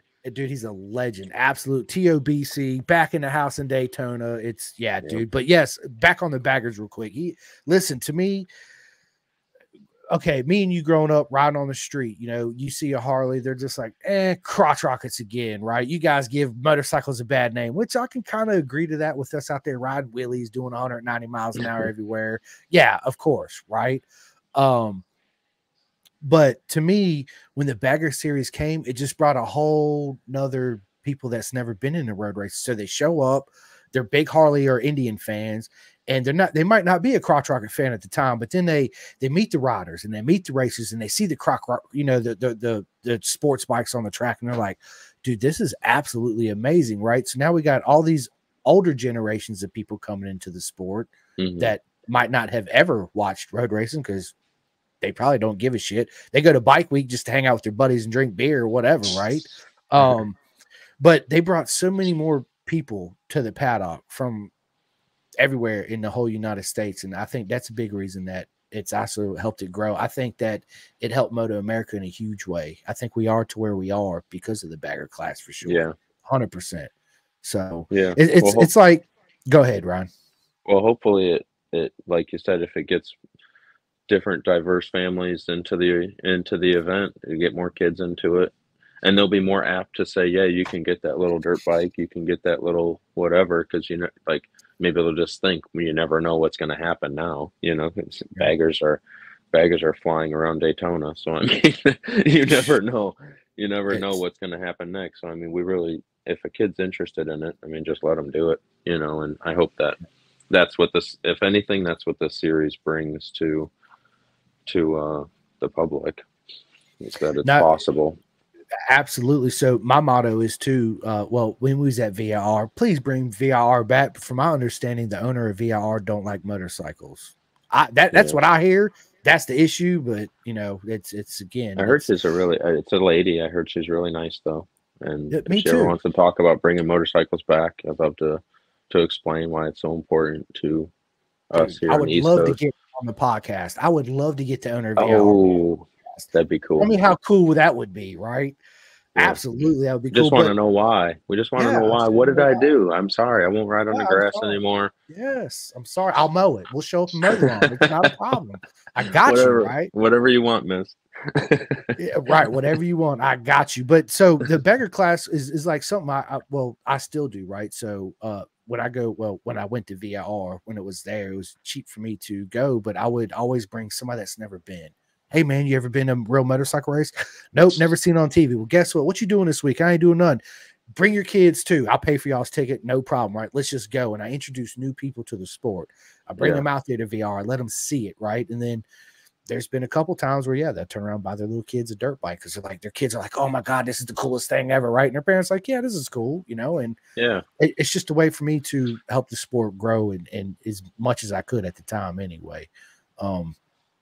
But yeah, you're right, man. It is. Chris Tulloch says Snooks for the W next Saturday. Absolutely, yeah. Brother. Yes, let's go. And then he says, I'm not in the paddock anymore.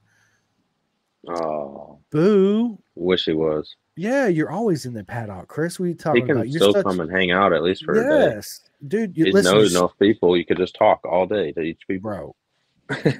He's there. You won't have to work. Anyway. Yeah, you won't have to work, so you can talk. Right? Yeah, you can actually spend some time with people. The first time I met Tulloch was we was in Texas, and I met him and freaking brain Diane. I was gonna say I just had a major brain fart. Oh yeah. It was yeah, absolutely awesome. And I met his son too. His son was there, so it was good times. But Joe, what is up, Joe? He says, Chris, another great dude on your show. What up, Ryan? Good luck next week. What's up, Joe? Yeah, I love racing. We raced with Joe a bit in the twin series. Really cool guy before and after the race. That was really important to me. I think that was the most fun about the Twins Cup is so many of the guys were really cool before and after the race. There's a bunch of tough heads like Chris Parrish. You know, he's only cool after the race. You know what I'm saying? He's not cool before the race, but like obviously, you know, he peeped in on the show. He's a super cool cat, and like it's great to learn from someone like him with so much knowledge. You know, in that series. Oh, for sure. Yeah, dude, I'm trying to get Chris on this podcast. Chris, hello. Yeah, get in here, man. Yeah, we need to get y'all. We'll have a really good time, I promise. But yeah, man, dude, listen, dude, we're an hour and 30 into this, and it seems like we've only been talking for like 15 minutes. That's what I love about podcasts. It just goes by so fast. But we will have a part 2 of this, so everybody stay tuned. I'm actually going to cut this here in a few because I got a lot of stuff I got to go. It's already 5:30, man. Yeah, dude, I got to go finish cooking dinner. I got to go down to my buddy's house and have Cora in the house. What is up, Cora? What up, Cora? Cora's awesome. Big supporter of Cora's for sure. You guys need to go follow her on Instagram and all that good stuff. I don't know. Yeah, absolutely. Right now, like a legend of what can be done. Listen, dude, she is an absolute legend. Absolute legend. She says she's driving.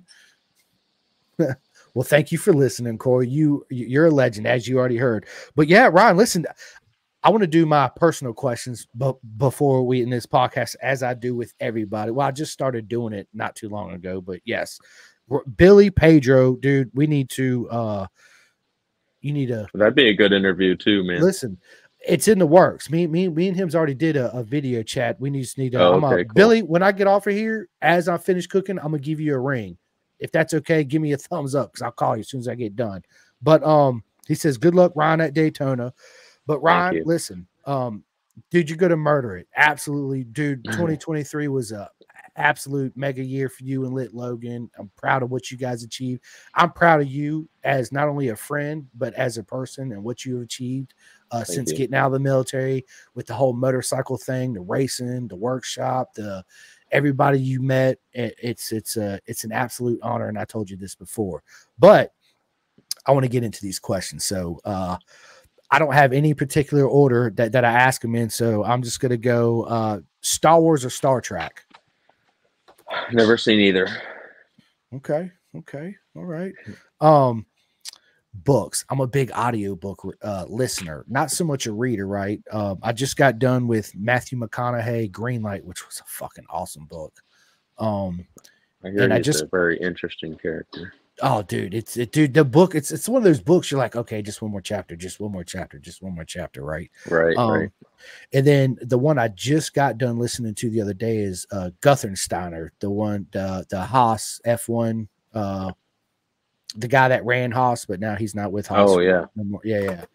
His was pretty cool, man. But the thing that I really didn't like about the book, the story's good, but it's like Monday, January 9th, 12:15 p.m., Abu Dhabi, blah, blah, blah, blah, blah. Good night. Saturday, blah, blah, blah. And I'm like, this is like, that's how the whole book is, right? There's no like laughter, no emotion almost to it, right? So it's kind of, the story's good, but it's bland.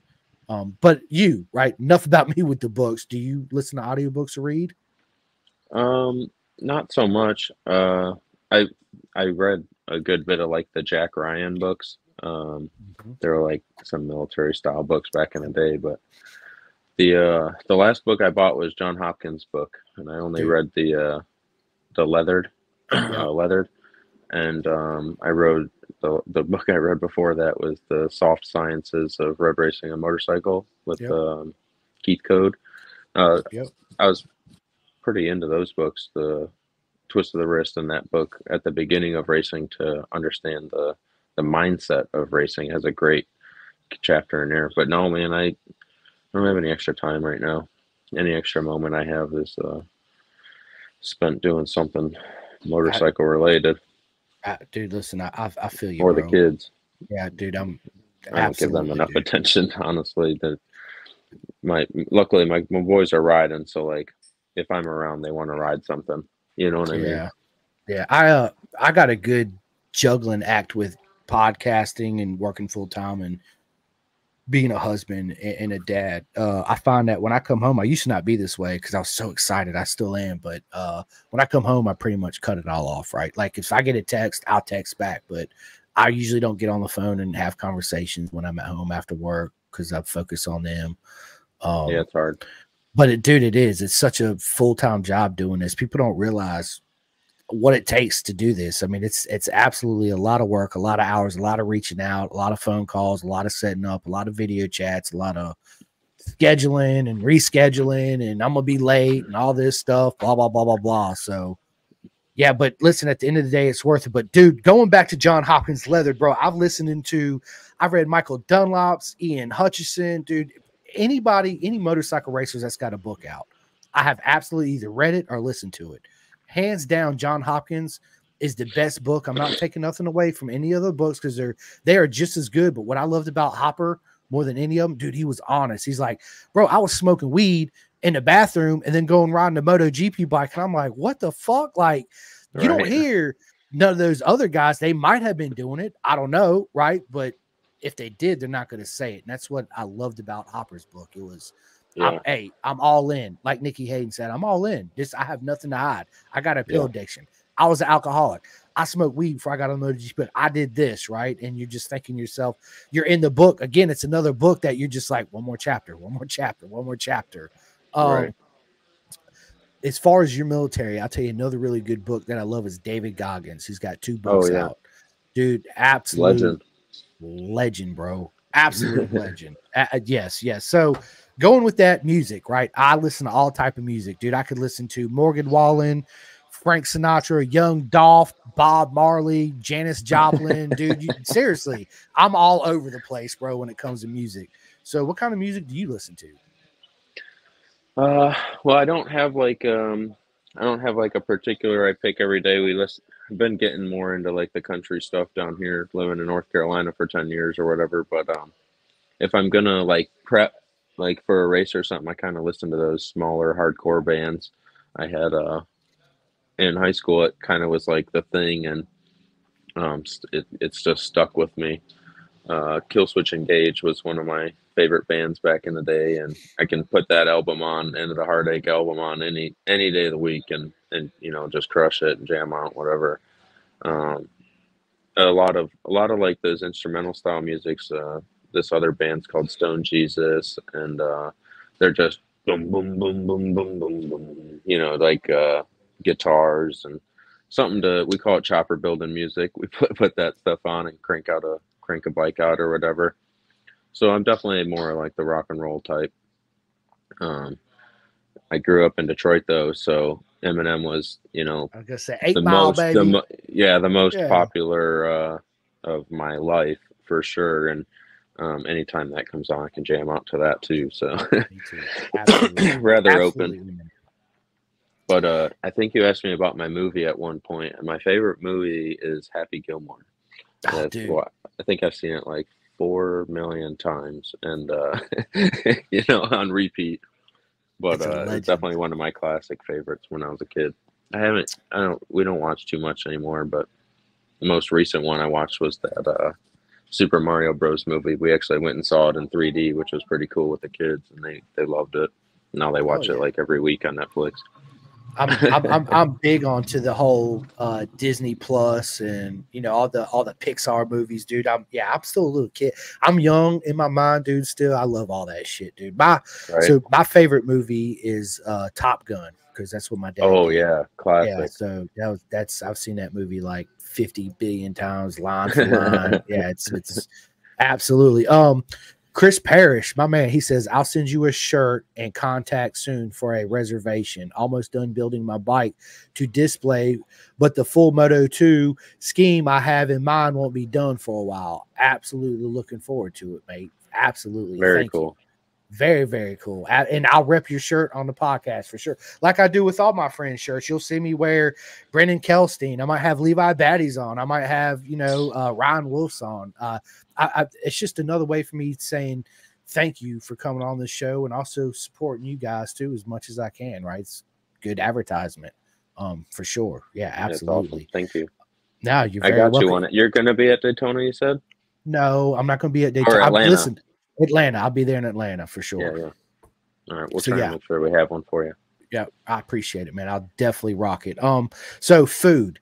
What kind of food are you into, Ryan?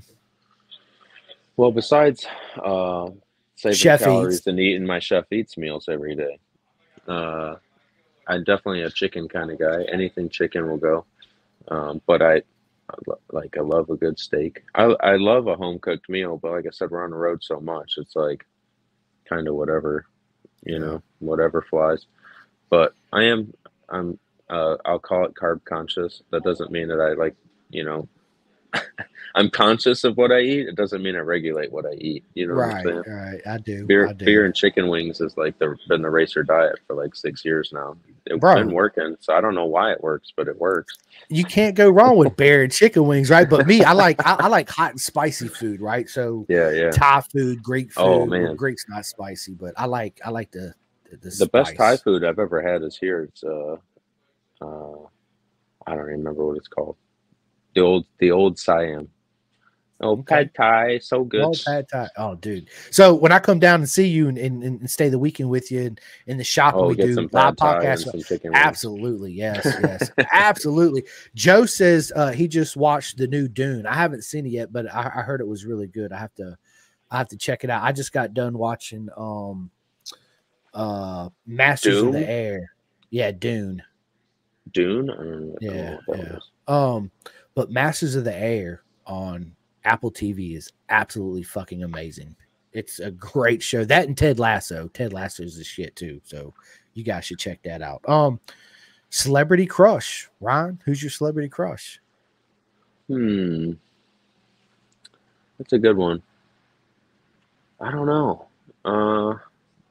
There's so many. Where should I start? Funny. Instagram models, OnlyFans models? Where should we start? It's funny, dude. The first person that I thought of, like, I guess the last person that I was a fan of, and like I'm still a fan, but like I say hi to him every now and then, is Roger Hayden. Actually, I always wanted to get to know Raj because like growing up, he didn't have that Nikki Hayden personality where he was out. He's the worker. You know what I mean? He'd come do the work at the track and then he'd go do his thing. And so now I've met Raj and he does the commentating and stuff and like watching his career develop, the way that it has. And still a big fan of him and everything that family has done and accomplished. And that's the first person I thought of, honestly. You know what I'm saying? Yeah. No. So I don't watch enough of the movies or TV stuff right now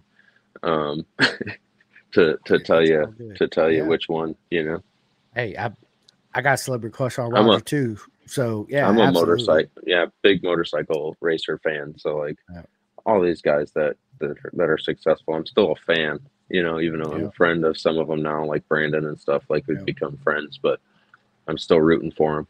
You know what I mean? Me too. Yeah, it's like, Ryan, I get asked the question all the time, who's my favorite, especially the Junior Cup kids. They're like, who's your favorite Junior Cup racer, right? And I'm like, Jules come out and said, Jules said Levy was his favorite, right? And I'm just like, I'm friends with all of them. So you're all my favorite. Absolutely every single one of you. Only one can win and one could be first, second, and third. But even if you're in 15th, I'm still going to cheer for you as if you got first place, right? That's what friends do. You have that support system. So that's my answers. Everybody. I'm a fan of. I mean, just look at my room, right? I mean, I started to putting posters on my ceilings because I ran out of room on my wall, right? So, and you see my other living room. I'm lucky. My wife allows me to have 2 rooms full of motorcycle shit. So, yeah, right. If that don't tell you anything, it's yeah, absolutely. PlayStation or Xbox? Oh, PlayStation. You ever play SOCOM? Back in the day, it was one of those shooter games. We used to, it's addicted to it. You'd sit there and eat a bag of pizza rolls and play some SOCOM back in the day. Fat and happy. Yeah, I mean Call of Duty. I play like Rod 5, Rod 4 right now. FIFA. Yeah. I'm a big soccer nerd, so I like FIFA. I like what else am I playing? Assassin's Creed, because I'm a big Assassin's Creed nerd too. Games. I'm trying not to get my boys addicted to games. They already beg for the phones enough. They're 4 and 6, and then we have a newborn. And but so I got them a Nintendo Switch this year. So we play Mario Kart. And I only got them the Mario games. We got Mario Kart and Super Smash Bros. Yeah. So they can beat the crap out of each other on the game and then race each other on the game, you know. We'll leave it at that. Hopefully they don't want to, you know, I don't mind like the video game stuff, but I don't want them to only do games. You know, I love them to be out in the out in the wild. My son's got an Oculus, and when I got my PS5, I gave my PS4, but he plays my PS5 more than he does his PS4, and he's always playing Fortnite with his buddies, or he'll be on the Oculus. But yeah, I will go outside and shoot basketball, kick the soccer ball around, or get in the car and just go do something. Right? You're right. It's not good to sit in front of the TV all the time. And listen, it's hard for me to. Well, it's hard their generation, you know. It is. But it's also hard so much, and it wasn't even really a thing. But like, no, I was addicted. Well, for me, you know, because I podcast, I'm constantly on social. Like I'm a slave to social media. I mean, let's just be honest, right? That's it. When you're in even motorcycle races to these days, it's like you have to have that, right? So you're constantly on it. So it's hard for me to tell Rossi, hey, you can only do this, and he's like, but Dad, you do this and you're this and you're always doing this and doing this. So it's kind of like it's a double-edged sword, right? So yeah, for sure. That's why I make it a point and be like, okay, I'll put my phone down. You put your shit down. We're going to go get in the car and go to the creek and swim in the creek or whatever. Right. And that's what we do, man. Yeah, absolutely. So, what advice would you give your younger self? 2 things, I guess. I wish someone would have told me it earlier in life, but breathe. You know what I mean? That simple word will save you out of a lot of trouble, a lot of situations. Just take a breath, close your eyes and breathe for 2 fucking seconds. You know, that'll check you, that'll check you out of a lot of trouble. And then, just wait, you know, patience. If I could, a little bit more patience in a lot of situations, I wouldn't have rushed so many things. And you know, if you allow yourself to have patience, you can see the signs. You know what I'm saying? Absolutely. Like you have to, if you rush it, you don't see everything, and you just have to wait. And that's true in riding. That's true in business. That's true in any of your, you know, bigger life decisions. Just breathe, think about it the second time, and then evaluate it. You know, sometimes that takes a day or a month or a year, and that doesn't matter. You know, like you have the time in reality. You know what I mean? Like you have a little bit of time to just breathe and think about the situation and the overall picture. And so that's really like if it's advice or like what I needed to hear when I was younger, and I heard it, you know, finally recently, and that the patience thing is constant, you know, constantly being reminded that stuff. It's no different than like you buy that expensive game or whatever, and the next week it's on sale. It's like, oh, you should have just waited, you know, because you end up rushing, you buy it, and then you're like, oh shit, I have to do this for the next 4 days, and then you didn't even play it or whatever, and then it's on sale, and you're like, bugger, like, come on, I could have saved the $50 anyways. I didn't even get to enjoy it or Yeah, whatever it is. That's just an example, but um, in riding, being patient allows you to um, think while you're on the brakes and then get on the gas at the correct moment. It's not, there is the person who's first to the gas typically is first one to full throttle, but the person who opens the gas at the correct time can get to full throttle sooner too. You know what I'm saying? That you can open the gas too exactly. soon. You can open the gas too soon. You can open the gas too late. So it's about that right timing thing, and a lot of it is patience and not jamming it right when you get to the right spot. And um, a great rider taught me about that this year of just like you just got to wait, just wait a moment and then open it up, because I was just fucking basically running off the track every time I got on the gas, and they're like, dude, you got to wait just a hair, just wait a moment and then open it up, then you can see or whatever. And so as far, like I said, as far it goes into riding, it goes into real life, it goes into everything. 110%, bro. Absolutely. Breathe, breathe. Breathe. Dude, so I'm big into the Wim Hof method. You heard of Wim Hof? I'm not sure. The Iceman. He does so his method is he takes ice baths all the time, which I love ice bath, but he does the breathing too, right? Where what it is you go and you as deep as you can, but you don't let out as much air as you're taking in. So you're pushing all the alkaline out of your body and filling up with pure oxygen, right? And when you work out like that, like I got to the point, but before I tore my shoulder muscle doing, because I went from 260 pounds to like 202, and this is what I used. This is his method. So I went from no working out at all to 200 push-ups a day for a month. So I did 4,000 push-ups in a month. Okay. Yeah. At 200 a day. And I tore my muscle right here. But what it is you deep breath 30 times, breathe deep, let out a little bit, do that for 30 times. You get the head rush, your body goes through all these kind of like feelings and stuff, right? And then you hold your breath and you do your push-ups, right? So you don't get tired or fatigued. Like, if you get down right now and you did push-ups, all of a sudden you're like, oh, where your muscles, all the oxygen's out of your muscle, right? It's all alkaline now, so it's real fatigued. I was never sore. Out of the 4,000 push-ups I did in a month, never got sore because of that whole breathe. But the breathing part to me is the most important, right? Because like what we talked about earlier, it calms your mind. You actually think better. You're not so clouded. You're once, just because I want it right now, when you sit down and think about it, when your mind's kind of clear, it hopefully will come into focus, right? That just helps me do that for sure. Right. Yeah, absolutely, man. So where do you see yourself in 5 years, bro? Whew. Man, good question. I'd like I'd like to still be doing this, obviously, but I don't know if in 5 years I'll still be riding, I thought that for the last 2 years, I thought it was the last year that I was going to do it. And then my friends and support group keep motivating me to do it.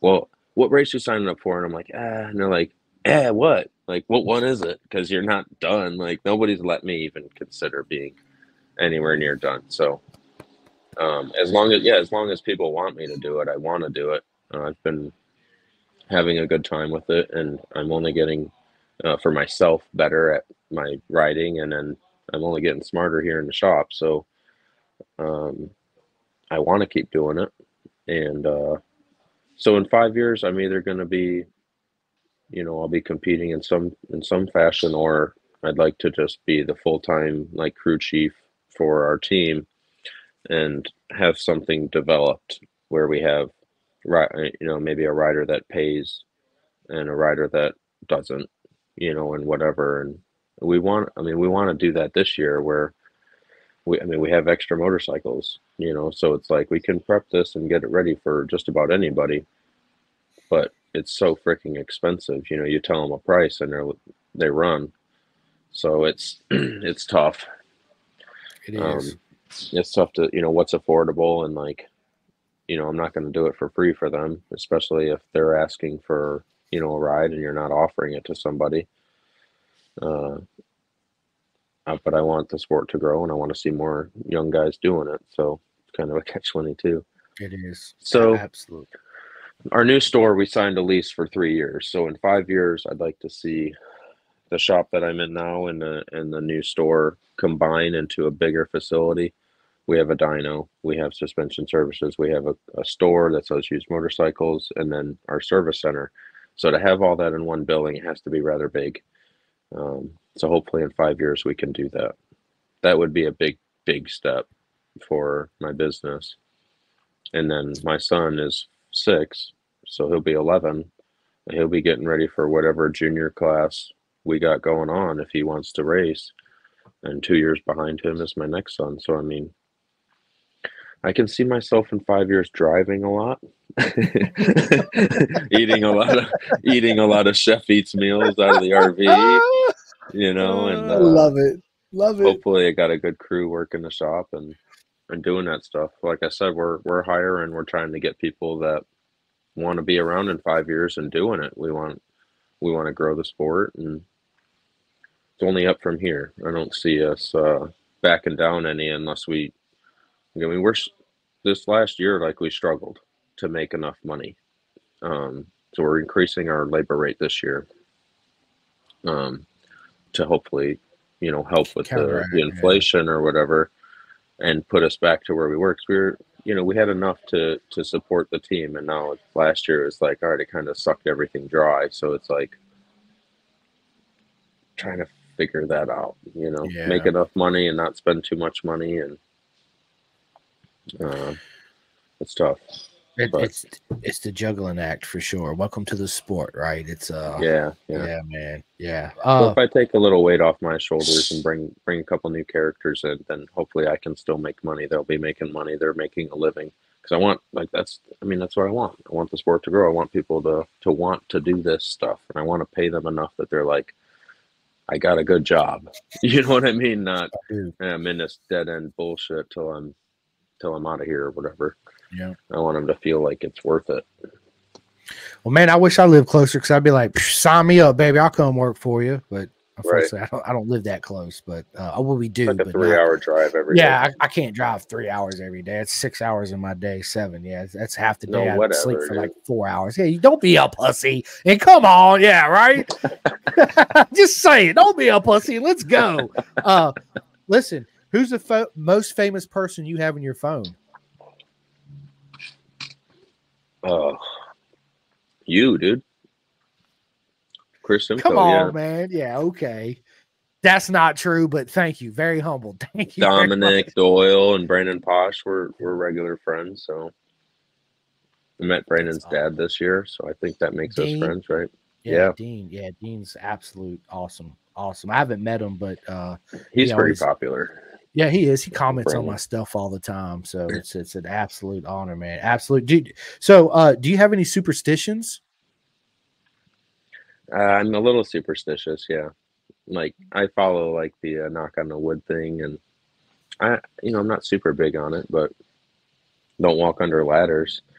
I don't know why that one sticks with me so much, but like, I won't walk under the ladder. I'll walk all the way around it or whatever it is. So yeah, a little bit. Yeah, it's important, there's some greater powers out there we got to watch out for. You don't know which one's true. That's the problem with it being 2024. Can't believe anything anymore. So I got to be really careful. I'm picking and choosing my battles. Well, I always tell people, man, just always ask questions and be open-minded. Always ask questions. Don't never just take your word for it. Be like, but why? And go do your own research when it comes to all that other stuff. And listen, man, my man Jake Marsh is in the house. What is up, man? Dude, Jake, him and his dad, I love them guys so much. They are so proper mega. They actually Jake Marsh right here, they run my logo, dude, in BSB on the race team, on the race bike, on their leather suits. It's awesome.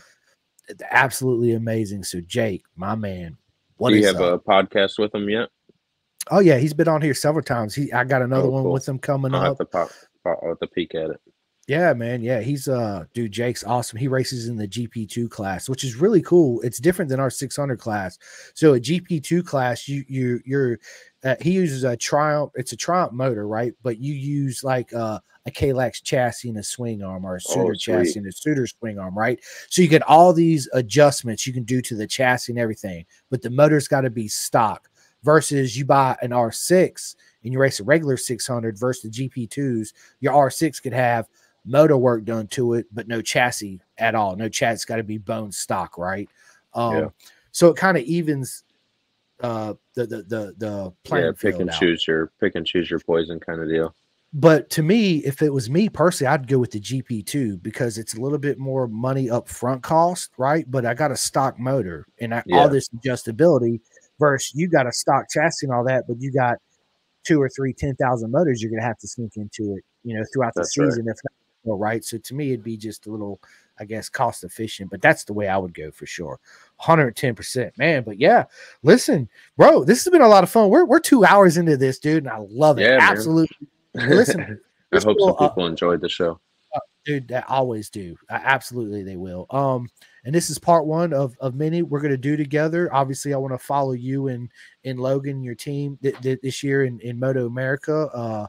So we'll do a mid-season report. Well, we'll do one in Atlanta, and then we'll do a mid-season, and of course, we'll all get together in Jersey at the end of the year. Yeah, do it again. Be absolutely. And in between there, I plan on coming down. We'll just have to work out a date to where I can come down there on the weekend when you're going to be there. And yeah, I'll spend the weekend with you and your team, and we can hang out. That'd be awesome. Podcast and all that cool stuff. It'd be great stuff. But listen, before we get off here, my man Ryan, RTR, tell everybody where they can find you at, how they can follow you, how they can support you, and all that good stuff. Yeah, the easiest way is just to do a Google search for Ready to Ride NC, Ready to Ride NC as in North Carolina. You can find the website, which has all the apparel and gear. You can find the Facebook and Instagram, or you can just Google search my name, and it'll also come up, Ryen Snooks, with any of the Ready to Ride stuff. So please give us a like and a follow, because we plan on only making the sport better. So if you even think of a way that we can do it better, I'd love to hear about it. Or if you love the show, tell us about that too. I'll share it all on my personal pages and stuff, so that way we can get it across. I'm really thankful, Chris, for having me. It was a really awesome time. Very, very, very fluid and very easy to work with. I appreciate it, man. That's the goal, man. I want to, like my man said, be uncommon amongst uncommon people, right? I want to make everybody that comes on here, because we are friends, right? I want it to be not tense, not up, just relaxed, have fun, laugh, and cuss and all that bullshit. Maybe that's what it's about, man. For real, that's what it's having a good time. Yeah, get to know me and you and a little bit more about the sport, everyone's perspective of the sport. That's really cool. It is, absolutely. It's important. It's important because everybody has a role to play in our sport, and without that one role, without that one role, it's not a whole no more, right? We're missing something. So everybody is I want to interview from the tire changers at the Dunlop guys to the corner marshal workers to the guy cooking up food for everybody that's just walking in. That's just a fan. I mean, dude, to me, those stories are just as important as everybody else's story in the game, right? Right. And everybody has a voice. And yeah. Speaking of, man, shout out to all the corner workers out there. Facts. If we don't have people volunteering for corner working soon, track rates will only increase, because they have to pay them. So we need to volunteer and do that. If you can do it once a year, it's a huge, huge help. If you're not racing that round or something and you still want to be a part of the racing, just do corner working. And most of the time you get $100 or you get a free track day out of it too, something like that. You know what I mean? It's a win-win situation. Yeah. But that's the only way this sport will continue is if we give back. It's got to be a full circle kind of deal. If we just keep, road racers are really selfish. We take. That's because we think, I need this. That's why I'm going to get better. But well, what does the sport need? And we have to remember that, So help a racer out, help your organization out, or maybe donate to the Road Race Action Fund or something like that. Absolutely. And I have a saying too, is that none of us are strangers. We're just friends that haven't met yet. Right. So that's a motto that I kind of keen to take and tell people about. It's just a different way of looking at life, right? Like, you're not a stranger, we're just a friend that we haven't met yet, we hadn't crossed paths yet, right? But yeah, but listen, it's been an absolute honor, dude. Listen, nothing but love for all you guys. Look at that. Boom, all the hearts coming out. But listen, before yeah, you like that, didn't you? Yeah, look, let's do it again. Look at that. Yeah, baby, let's go. Yeah. Oh, can I do it? Dude, buddy, so I had a guest. Yeah, there it is. Oh, what's up? Yes, sir. That's it. You guys see it. But listen, real quick, but before I end this, man, I got to give my shouts out to big shout out again to RD Racing, Jake Marsh, Club 45, BSB, GP2 class. Go sign up for Club 45. Support my man Jake. Absolute legend. You guys can catch BSB for free at Bennett'sBritishSuperbikes.com. You can watch it for free. 2024. Don't miss it. Big shout out to my man Martin at theclothingkings.co.uk.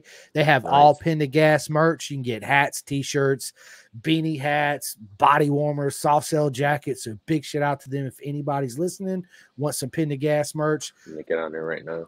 Yep, hit them up. Also, Ryan, I need your address because I got some Pin to Gas pod stickers I just got in that I'm gonna send you. I'm gonna give you some and let Logan some. So yeah, listen, sure. Listen, I'm very humbled, and I tell everybody, man, it's an honor, and thank you guys so much for liking the podcast, listening to me, and go like and subscribe on all social medias where I'm at, Spotify, iHeart, all that good stuff. Push this podcast, make it happen, push it. Let's do it. Let's do it. Let's do it. But yes, listen, and also share it. And RTR is hiring. So if you guys are looking for a job and you're in North Carolina, hit my man Ryen Snooks up for an interview. We got bikes to fix. Like, we got race bikes. You don't want to work on this, but I mean, we got Kawasaki's, Yamahas. There's plenty to do. Plenty of tires to install. Please, please, please come and check it out. Thank you, Chris. Dude, listen. Dude, you're very welcome. If anybody has any issues or you're interested in getting in touch with Ryan and you just can't find them, dude, drop me a message or call me. I'll put you direct contact with them. It's not an issue. So, yes, listen, I'm going to get off here. Thank you guys so much. I will be back on the podcast tomorrow, so you will see this face again tomorrow. And, yeah, Ryan, listen, Daytona, you already know I'm cheering for you, bro. And we're coming for the gold. Want that rollie? W, baby. That's it. I need that. Can't tell what time it is yet. Can't tell what time it is right, yet. Right. I hear you. It's funny because my wife's like, "Dude, do you have anything to do?" I'm like, "Let me check my Palm Pilot." I ain't got shit, right? Yeah. But yes, listen, Ryan, what an honor. Go have fun. Tell everybody I said hello at the shop, and yeah, I'll shoot you a text message. We'll get on the phone. We'll plan our next one. And cool. Yeah, until then, I'll see you guys later. All right, Ryan, dude. Hey, take care, man. Yeah, you too, my man. Look, a little thumb